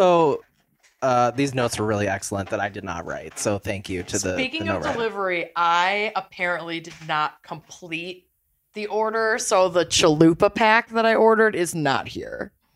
That's on me. But there's some other fun stuff here. I know. I really fucked up. You trusted me, and I betrayed your trust. Scott and I are making the same face. I betrayed your trust. Chalupas is the best part. I'm really upset about this. I know. I'm upset about it. Okay, but there are Cinnabon. There are Cinnabon, and there's a Mexican so pizza, and there's Nachos Bel Grande. We will make this work. We'll make do. Anyway, while Scott... Good thing that we're such good friends. While Scott hurts me, should we take a quick sponsor break? Let's take a real quick break. When it comes to therapy and psychiatry, getting the help you need has never been so simple.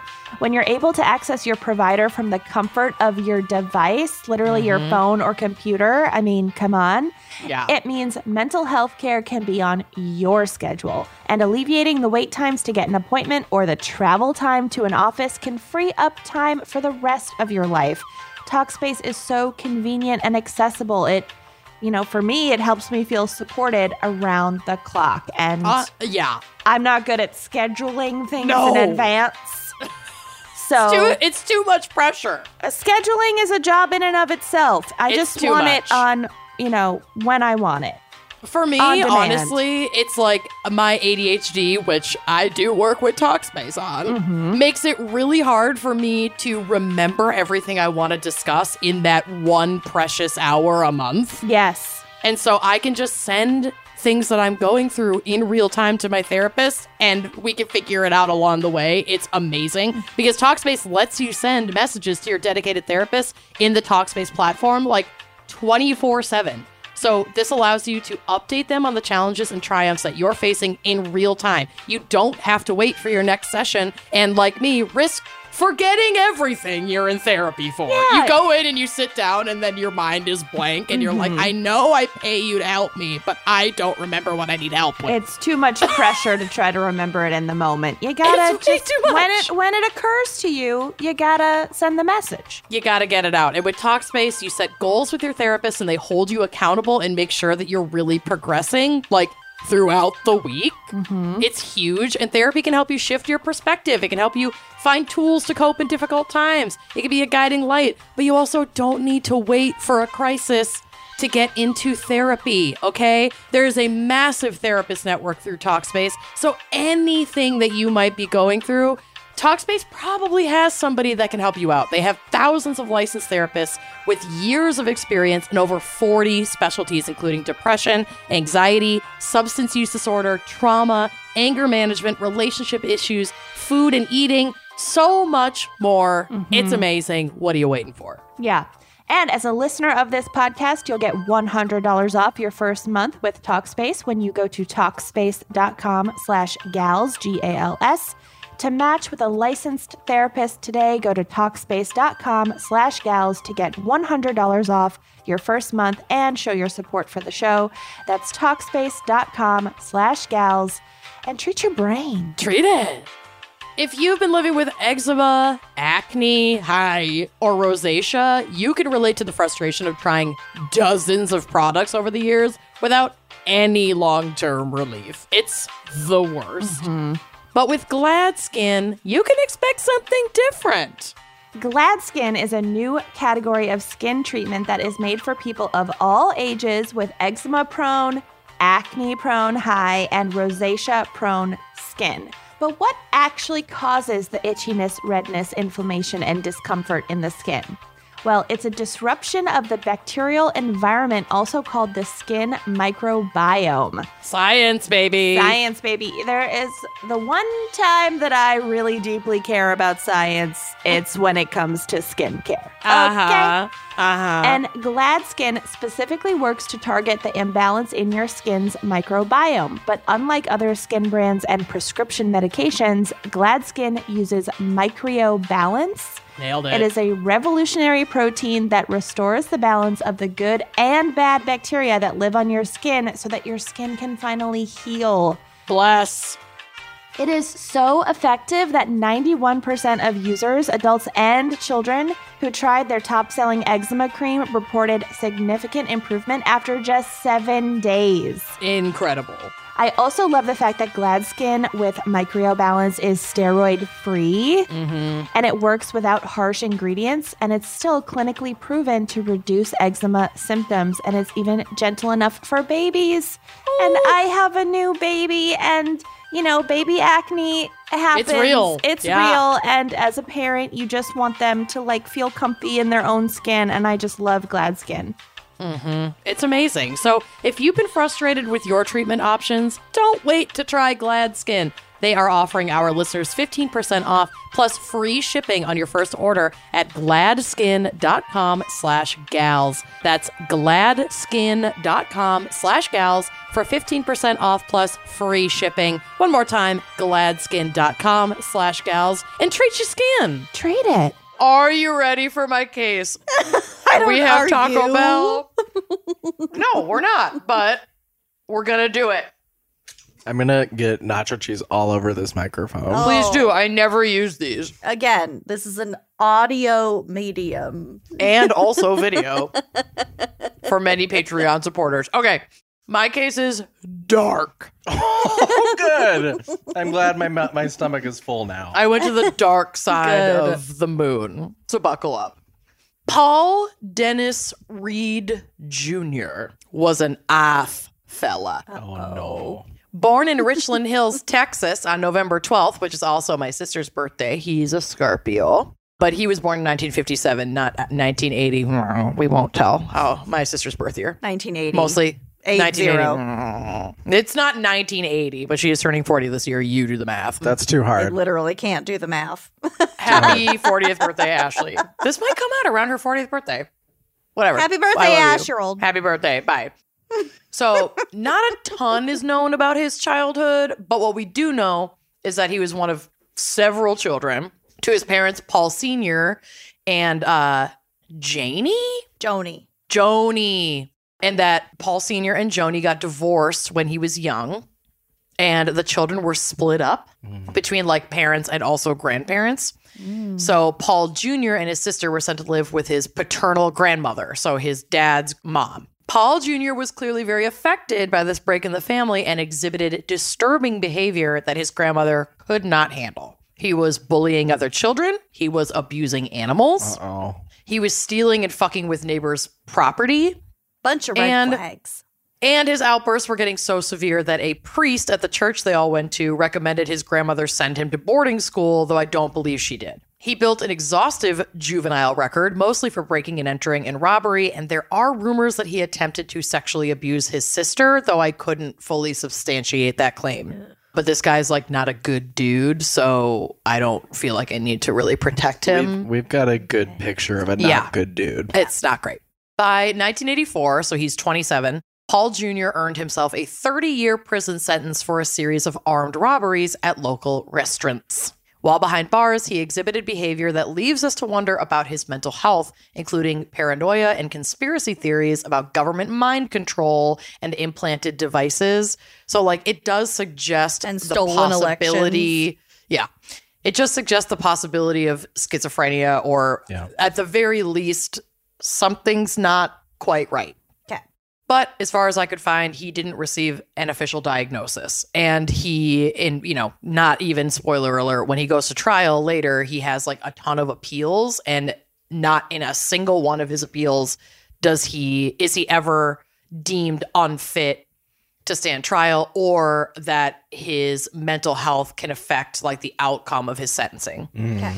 So, and he was assessed after his arrest by multiple psychologists. So, and I think he even said in an interview later that like he faked a lot of his mental health stuff to try and avoid accountability. So it's already really tricky to evaluate his mental standing at that point. Because like he's clearly not well, but he's also kind of full of shit. Yeah. So it's like, what do we believe and what do we not? Yeah.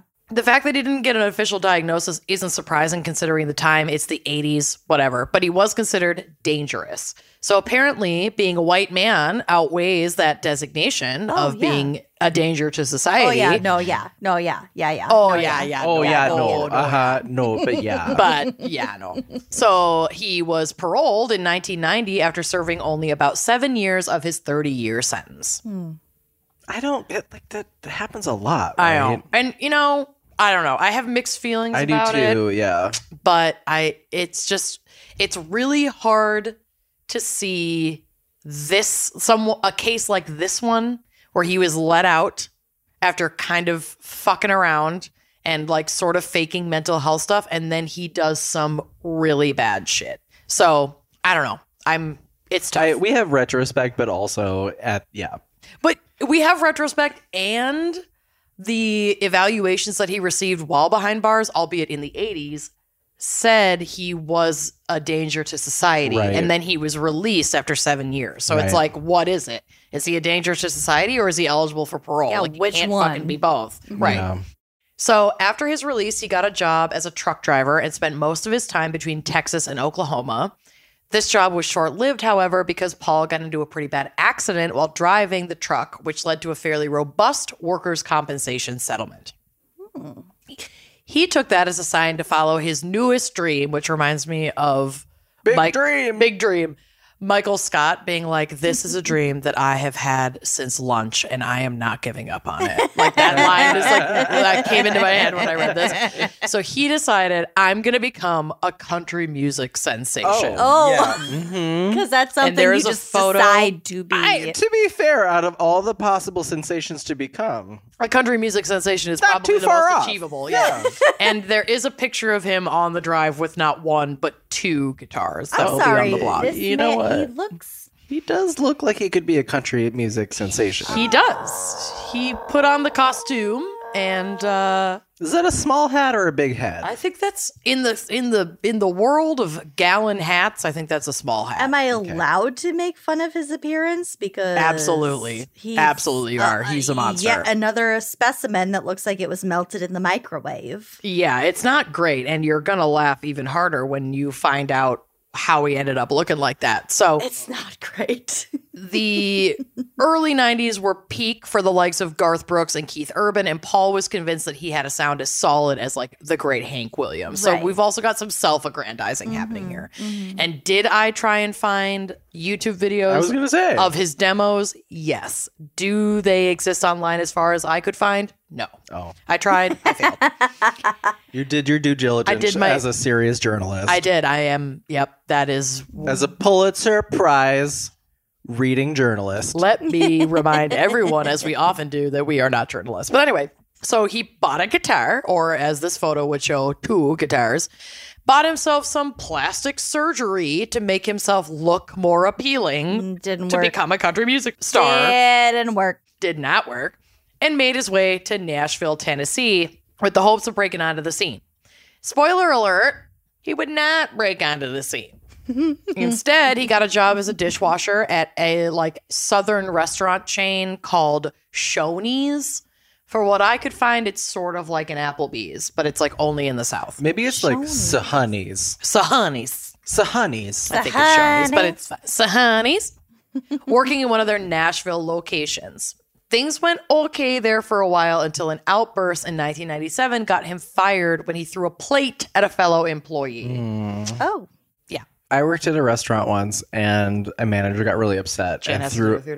I will not name names, but We know. a manager got really upset and threw a plate against the wall, and it was the most it's already such a chaotic environment. Well, right. So for something like that to happen, it just it's emblazoned in my senses. But also throwing a plate against the wall and throwing a plate at a colleague's head. No, yeah, there's are different there's a things. difference, and yeah. But I have also, from many years in the restaurant industry, have experienced outbursts very similar to Yeah. that. And it is a really chaotic wrench to throw in an already chaotic situation. I have worked in a lot of restaurants and I've never had anybody throw. I can't even think of the most chaotic thing that anybody's done in my presence. Not throw anything. It sounds like Lucky it's time you. for you to get back into the restaurant. Oh, we had a business. really coked out manager one time who came in and was like, it was like her night off and shit absolutely hit the fan and there was no manager on duty. So we called her and she came in and she seemed to be sort of amped up, if you know what I mean. Hi. And then she called everybody into the kitchen and just bitched at everybody for calling her in. And she's like, this is my fucking night off. Like, you could have not come in then. You could have said no. Yeah. But anyway, how would you yeah. But then how would you get to yell at the entire staff? Exactly. Restaurants are their own. It's thing. chaotic, but also don't throw a plate at anybody's head. No. So he gets fired, and this would kick off a series of horrific murders carried out by the disgruntled and disturbed Paul Jr. Oh, well, this is bigger than a coked out, like yelling at the staff. It's really bad. Yeah. And all of the victims are like completely innocent strangers, which makes it that much more fucked up.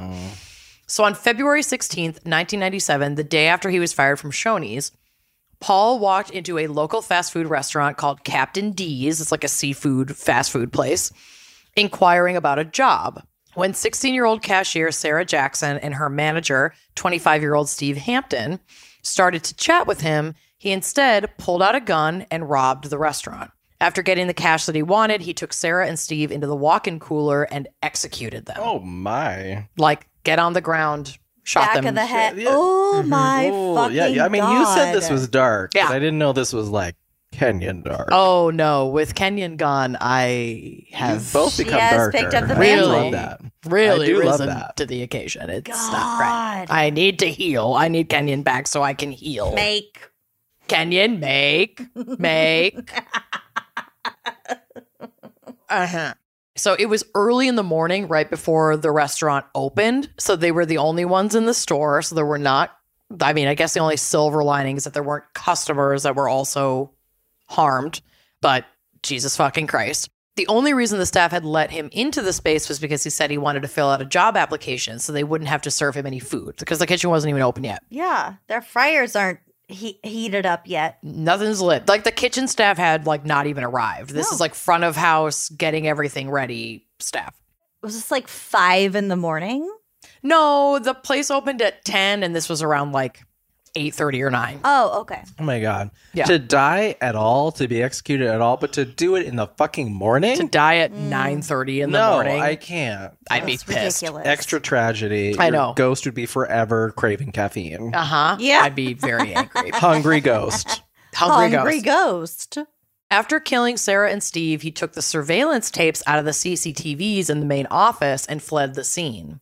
He used the cash he had stolen to purchase a car. Sarah and Steve's bodies were discovered when another employee arrived to work to find all of the doors locked and chairs still like up on top of the table. So like nothing was open yet. And he's like, what the fuck? This makes no sense. It's 10. I'm here for my shift. It's supposed to be open. Yeah. So he went to a nearby business to use the phone to call the restaurant and there was no answer. This was when he alerted police and they entered the building to find this horrific scene. The next day, about 12 miles away from the Captain D's, some interesting refuse was found on the side of a highway. The trash included the wallet of Steve Hampton, his ID still left inside, and one of the cards in the wallet, which I saw was a video rental card. Oh, I know. I was like, oh my God. Only one porno away from a free rental. One Dang it. porno away. Poor bastard. Their punch card. I know. So it was like his Blockbuster card was left in the wallet and it had a thumbprint on it. So what I'm assuming happened, A thumb. well, it's the killer's thumbprint. I think he took the cash out of the wallet and was probably Oh, going through the I wallet to thought it find the was- credit cards. I thought it was the person's, like, to redeem your 10th No. movie rental. This is No, your thumbprint. no. Okay. No. It was Steve's Well, like Blockbuster card and got police were able to lift a thumbprint That does make off of the Blockbuster quite card. a bit more sense. Yep, and the ID was still in there, so they were able to know that it was Steve's wallet. Got it. So they run this print through whatever measly database they had available to them in 1997. Pre-APHIS. Yeah, probably only a local one, to be honest. And it doesn't bring up any matches. So despite the print not being a lead, another part-time manager of the Captain D's recalled speaking to a man the night before the murder who had come in asking about a job. And he was wearing a Shoney's apron and said he wanted a change of work environment. The night manager had recommended he return in the morning to talk to the full-time manager. So can you imagine being that night manager and the guilt, the survivor's guilt, come back tomorrow morning and then he fucking kills 2 people? Jesus. So many people experience tragedy because of this fucking psychopath. The lead investigators then pulled a bunch of photos of Shoney's employees to see if anyone could identify the attacker from a photo lineup, but I don't think Paul's photograph was included because he'd already been fired by then. So they weren't able to find anybody in this photo lineup of Shoney's employees. So this doesn't bring us a lead at this point. About a month later, on March 23rd, 27-year-old Ronald Santiago and 3 other employees at an Hermitage, Tennessee McDonald's, including 23-year-old Robert Sewell, 30-year-old Jose Gonzalez, and 17-year-old Andrea Brown, ended their evening shift and closed down the restaurant. So young. I know. I like the additional... trauma, tragedy of like these folks. They're children. So many of them and are also children. like probably responsible for a big amount of like money in their household. You know, It's fucked up. Santiago unlocked a side door so that everybody could leave, but before they could all leave, they were approached by Paul Jr., who once again had a gun. He led them all back into the restaurant, first to the main office where they were instructed to hand over all of their cash as well as the cash in the safe in the office. He then led them all into a dry storage room where he ordered them to the floor and started executing the employees one by one. Oh my fucking God. Yeah. Ugh. When he got to Jose Gonzalez, his gun misfired, allowing Jose to, in an act of incredible bravery that I can't even imagine, get up from the floor and attack Paul. Paul then reached for his knife and stabbed Jose 17 times. Jose dropped to the ground and played dead until Paul left the premises. Played dead? Played dead. He was alive. Oh my God. Jose then used the last bit of strength he had to crawl back to the office and call 911. When police and paramedics arrived, he was alive but unresponsive. Another person, Andrea, little young 17-year-old Andrea, was also alive but unresponsive. Like she was breathing, but yeah. The other 2 employees were pronounced dead at the scene, and Andrea Brown was put on life support but did not make it through the night. But Jose did. Oh, thank goodness. God. Once again, this crime scene is pretty damn clean. There are no fingerprints in the building that were belonging to anybody other than employees.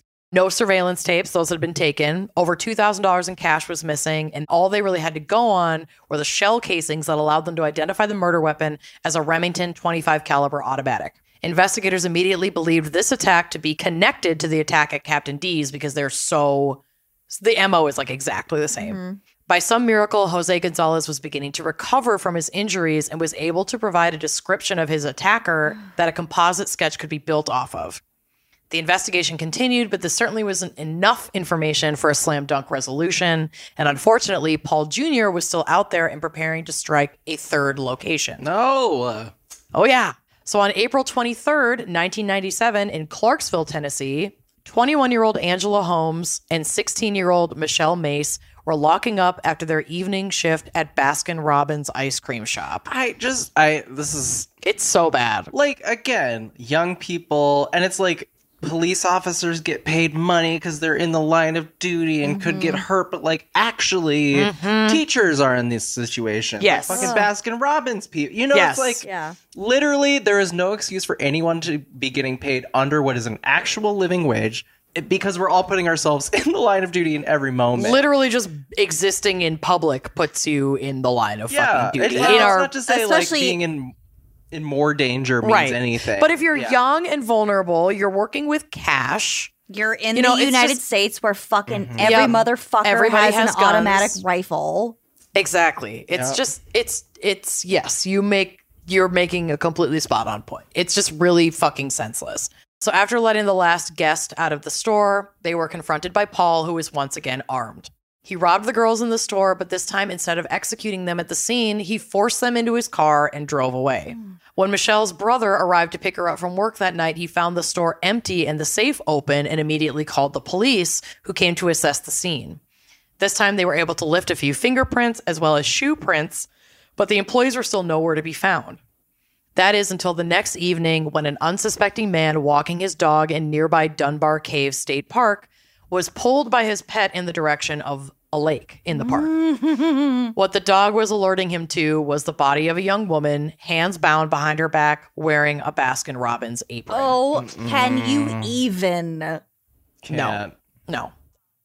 Another reason I won't get a dog. Right. I didn't need another one, but there it is. Yeah, that's fair. I'll never go to Baskin Robbins. It upsets my stomach. Oh, I love Baskin-Robbins.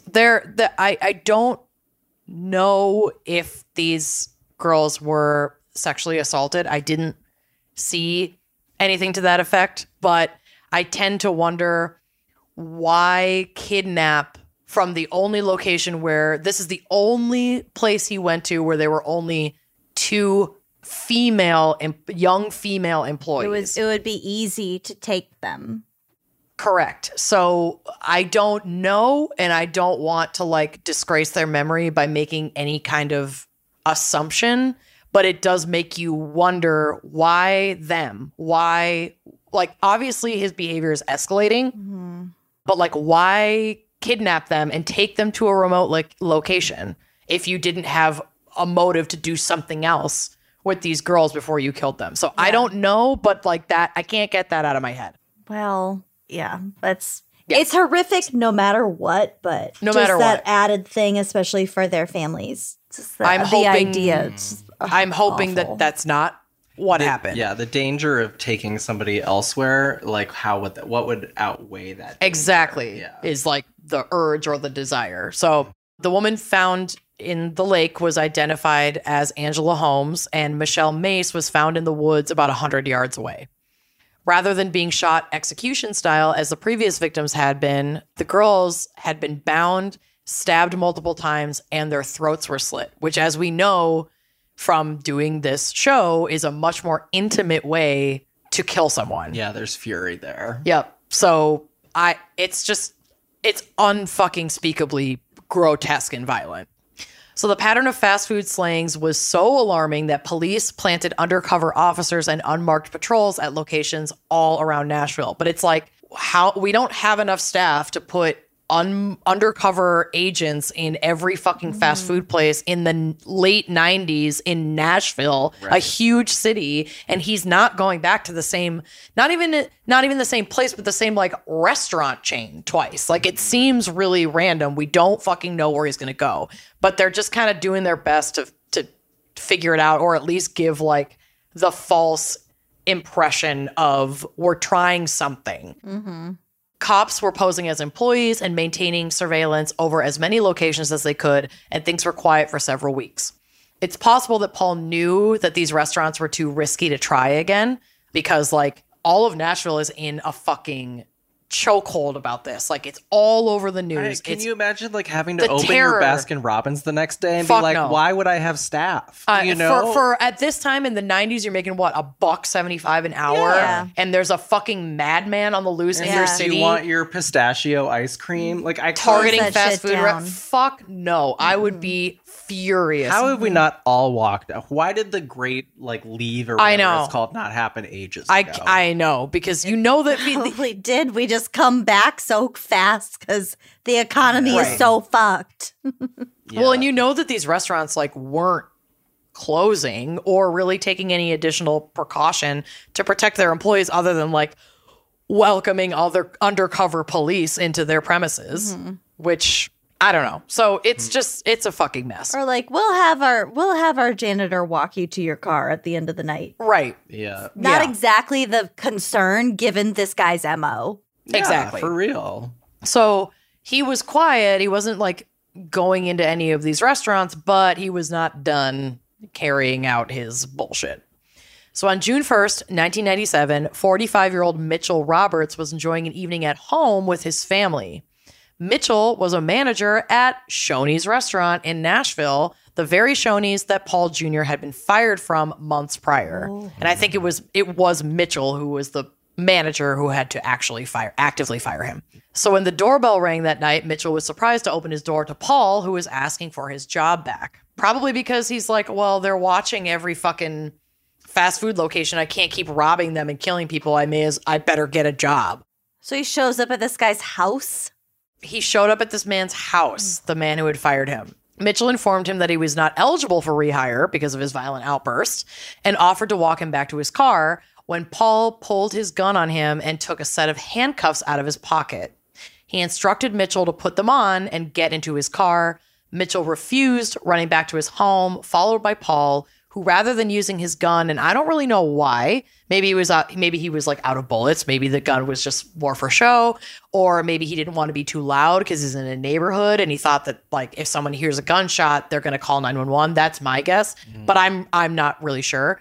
But he doesn't use his gun. He takes out his knife and he attacks Mitchell.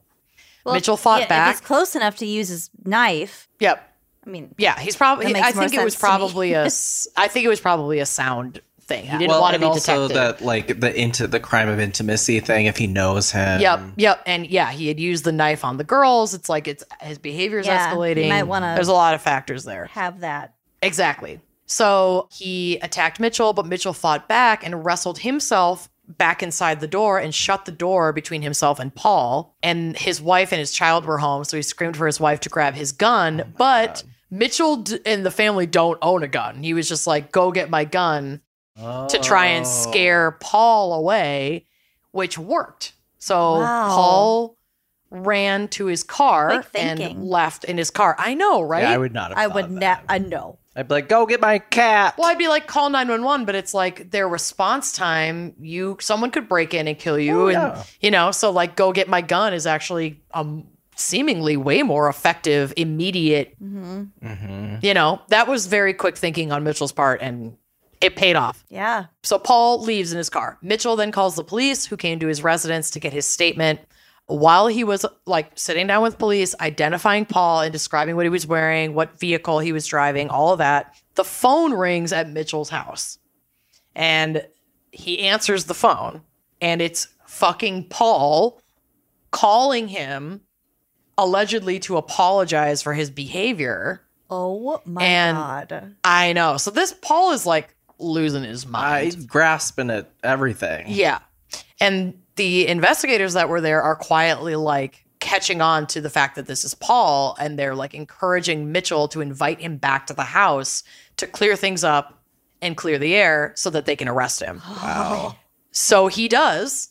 Mitchell is like, why don't you come back? Let's talk it over. Let's see if we can figure this out. Paul comes back and he gets arrested. I can't believe that worked. I know.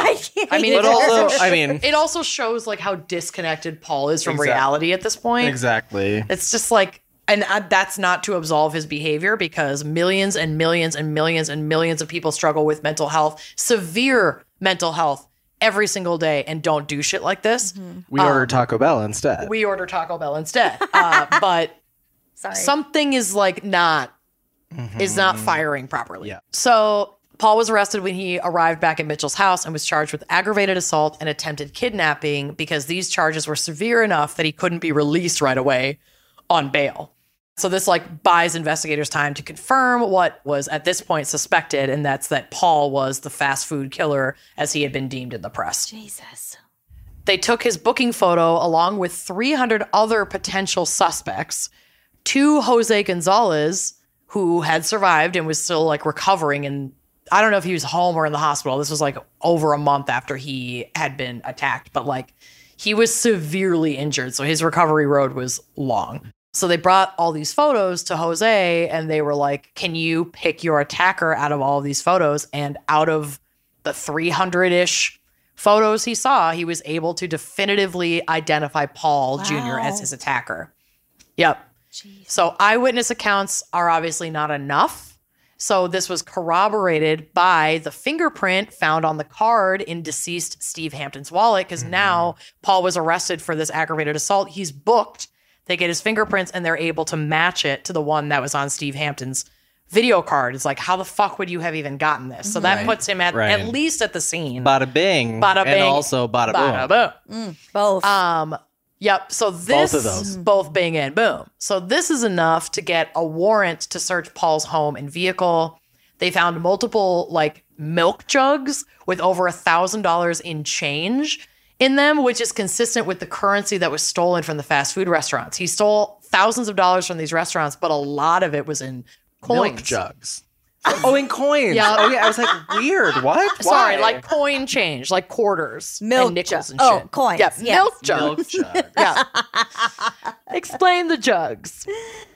Can you tell us about your jug? Tell me jugs. about your jugs. Tell me more So, about the jugs. They find all these jugs, and that matches the kind of money that he was taking from these restaurants. They also found sneakers with traces of blood on them that, like, we didn't have That'll do super it. advanced DNA testing at that time. We could confirm that it was human, and we could confirm whether it was like male or female at that time, but we couldn't get like a full DNA profile. But Could tell if it was a vampire or not. exactly. Exactly. Unfortunately. Not a vampire. Yep. Hot dog, not a hot dog. Correct. They were also able to find forensic DNA that could be matched to the two girls kidnapped and killed from the Baskin Robbins. I don't know what that forensic DNA was.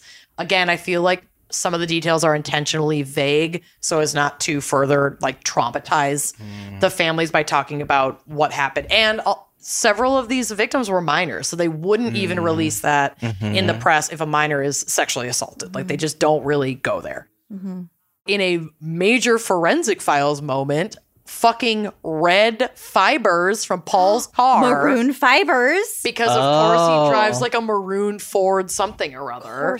Do you think they stopped making cars with red interiors for this specific reason? They 'Cause should. I everyone was haven't like seen one in a long They time. sick so I of hope hearing not. about it on should. Forensic Files. They super fucking should. So they found these red fibers that were from Paul's car that matched red fibers found on Michelle and Angela. And these are the only two victims who had been kidnapped. So like, we know they were in his car. We've got our guy. Scott, you know we're going to start a cover band called Maroon Fiber. The maroon fibers. Yeah. Oh my God, I love it. We'll sing about leaflets and leaflets only. She will be leafleted. She will be leafleted. So Paul Reed Jr. was convicted on 7 counts of first-degree murder, receiving death sentences for all of his convictions. Because, honey, we are in Tennessee. They are not fucking around. Though he was set to be executed in April of 1999, his execution was stayed several times over the course of many years, including once in 2003 at the very last minute, like literally an hour before they're walking him to his fate. His Did execution he was already stayed. have his last meal then? I think you get a lot of last meals at that point. Were there That they stay- 10,000 spoons and all he needed was a knife? It was a knife. I don't know. It is ironic. So his execution continued to be stayed through 2013 when Paul fell ill in prison and actually died of natural causes on November 1st, 2013 at Nashville General Hospital. Wow, what a luck. I know. Wow. His cause of death was determined to be a combination of complications due to pneumonia, heart failure, and upper respiratory issues. Bye. I'm against the death penalty, but I am not sad at all that he died of natural causes in prison. I'm against the death he- penalty, but I'm not against death. Right. Sometimes death is a mercy. And like in some interviews with the victims' surviving loved ones, I mean, I think they all had similar sentiments. They were like, I'm kind of sad that I didn't get to see him go to His maker. the electric chair, basically. I mean, they weren't using the electric chair, but I think it was lethal injection. So like, I'm kind of bummed that I didn't get that moment of closure, but I am glad that he's fucking gone. And you know what? I am too. This guy's a piece of shit. Sorry you died of pneumonia. Fucking bye. Maybe don't kill 7 people who are just trying to fucking support themselves or their families or like save up for their fucking college fund on literal pennies at a Captain D's in fucking Nashville. No one's working at Baskin Robbins because they want to do that No. with their time. It's just some of the I'm most... really passionate about ice cream. I am too. But I would never work for a place to do just for my Big passion. cream. No. They make you like big cream. I would not work for big cream. They make you like sing when you get a tip at Ew. Goldstone. No. It's a problem. It's disgusting. It's just really fucking sad. And I don't, the only reason I wish he had lived longer is because I want some fucking answers as to like, why the fuck are you killing all these people you've never met? Like, you could just rob these stores at gunpoint and then fucking leave. Like, why did it escalate immediately? You know, To like it was the homicide. rate. Yeah, And, it's like, just so insane. Really intense homicide, like Yeah. execution style, tying people up, putting them in the back room. Like, It's fucked up. It's really to what fucked degree? up. I just like the violence of fast food and capitalism and our sort of like fast desire for quick, meeting our biological needs, but like exceeding them at the same time. There's just, I mean, is there a connection? Not there? to just like pull my cultural studies degree here. Let's go. But I just like fast food crimes. It just feels like there's something quintessentially American about it that sort of speaks to how empty. There's like a neon undercurrent under the whole thing, right? You know what I mean? I don't know. Something's Like off. super salty, very bright neon, ultra energized. The way that bad lighting and fluorescence can affect our mental health High too tempo needs to be music. studied deeper. I like truthfully, yes. Yeah. I mean, in my initial research, just trying to find a case to cover, there are a lot of articles about why like violent outbursts from guests of fast food restaurants, like there's always shit going down in a fast food restaurant somewhere. Like, every time a bell rings, someone's popping off in a fast food restaurant. There's got to be some like weird correlation study out there that I just skipped to talk about this murderer. It's the same psychology of making people hungry might be the psychology of making people fucking nuts. Anyway, I think there's something to be said for that. Also, just kind of tying this in, we've talked about obviously Waffle House crimes in their open concept and the fact that it just like draws a bunch of really bad behavior for a myriad reasons. But I'm thinking right now of like what's been exacerbated during the pandemic and airport travel, and how when people feel like they're not in control of how quickly they move through the line or like who gets called first or whatever, people get so fucking pissed off. Right. And it's unbelievable. And I think it's a uniquely American thing that we feel like we're entitled to our autonomy to such a degree that we deserve to get whatever the fuck we want, whenever the fuck we want it. And that's kind of fed, so to speak, by fast food. I want a burger that has 1,200 calories and I want it in less than 60 seconds. 60 seconds. Yeah. So, and the reason I bring this up is like the case that I covered was like about corporate greed and PR and optics, and yours is about like really sad interpersonal death. But like those are two sides of the same coin. Absolutely. It's a microcosm of one or the other. They're both violent. Exactly. Like, and the actual violence that's happening to like people in South America whose economies and livelihoods are being destroyed because of McDonald's. Right. It's like it's actually also violence. So anyway, it's all connected, baby. Just your friendly neighborhood wine and crime reminder that capitalism is murdering millions and millions of people. Anyway, that's my case. Love that we got Taco Bell delivered during this episode. We definitely did. We annihilated it, too. Yay, capitalism. Well, it's not a black and white issue. Exactly. There's nuance there. Of course. Well, thank you so much, Stephanie Evans, and shout out to your gateway gal, Kelly. Callie. Thank you for this amazing topic. I feel like we went in deep, and I loved it. We did go in deep. And special thanks to Scott. Oh, Scott. For filling in that huge bra of Kenyans. That was a big bra to fill, and you filled it. Thank you so much. Thank you. I thought I'd bring these tits, and it worked out. With all You crushed 11 it. black bears or however many are in there. Yeah, there's I'll 11. find them all. I love it. All right. I love it. I love you both. Yeah. I love everybody Love you both. listening, and we will see you next week. Bye-bye. Bye-bye. Thanks for listening to Wine and Crime. Our cover art is by Kala Yip, music by Phil Young and Corey Wendell, editing by Jonathan Camp. Check out our website and blog at wineandcrimepodcast.com. You can also follow us on Facebook, Twitter, and Instagram at Wine and Crime Pod. If you have questions, answers, or recommendations to share, email us at wineandcrimepodcast@gmail.com. Episodes are available on Apple Podcasts, Stitcher, Google Play, basically wherever you get your favorite podcasts. And if you like the show, please rate, review, and subscribe on Apple Podcasts. It is the best way to spread the word. If you'd like to show your support, visit our Patreon page to keep this podcast and the wine flowing. Cheers.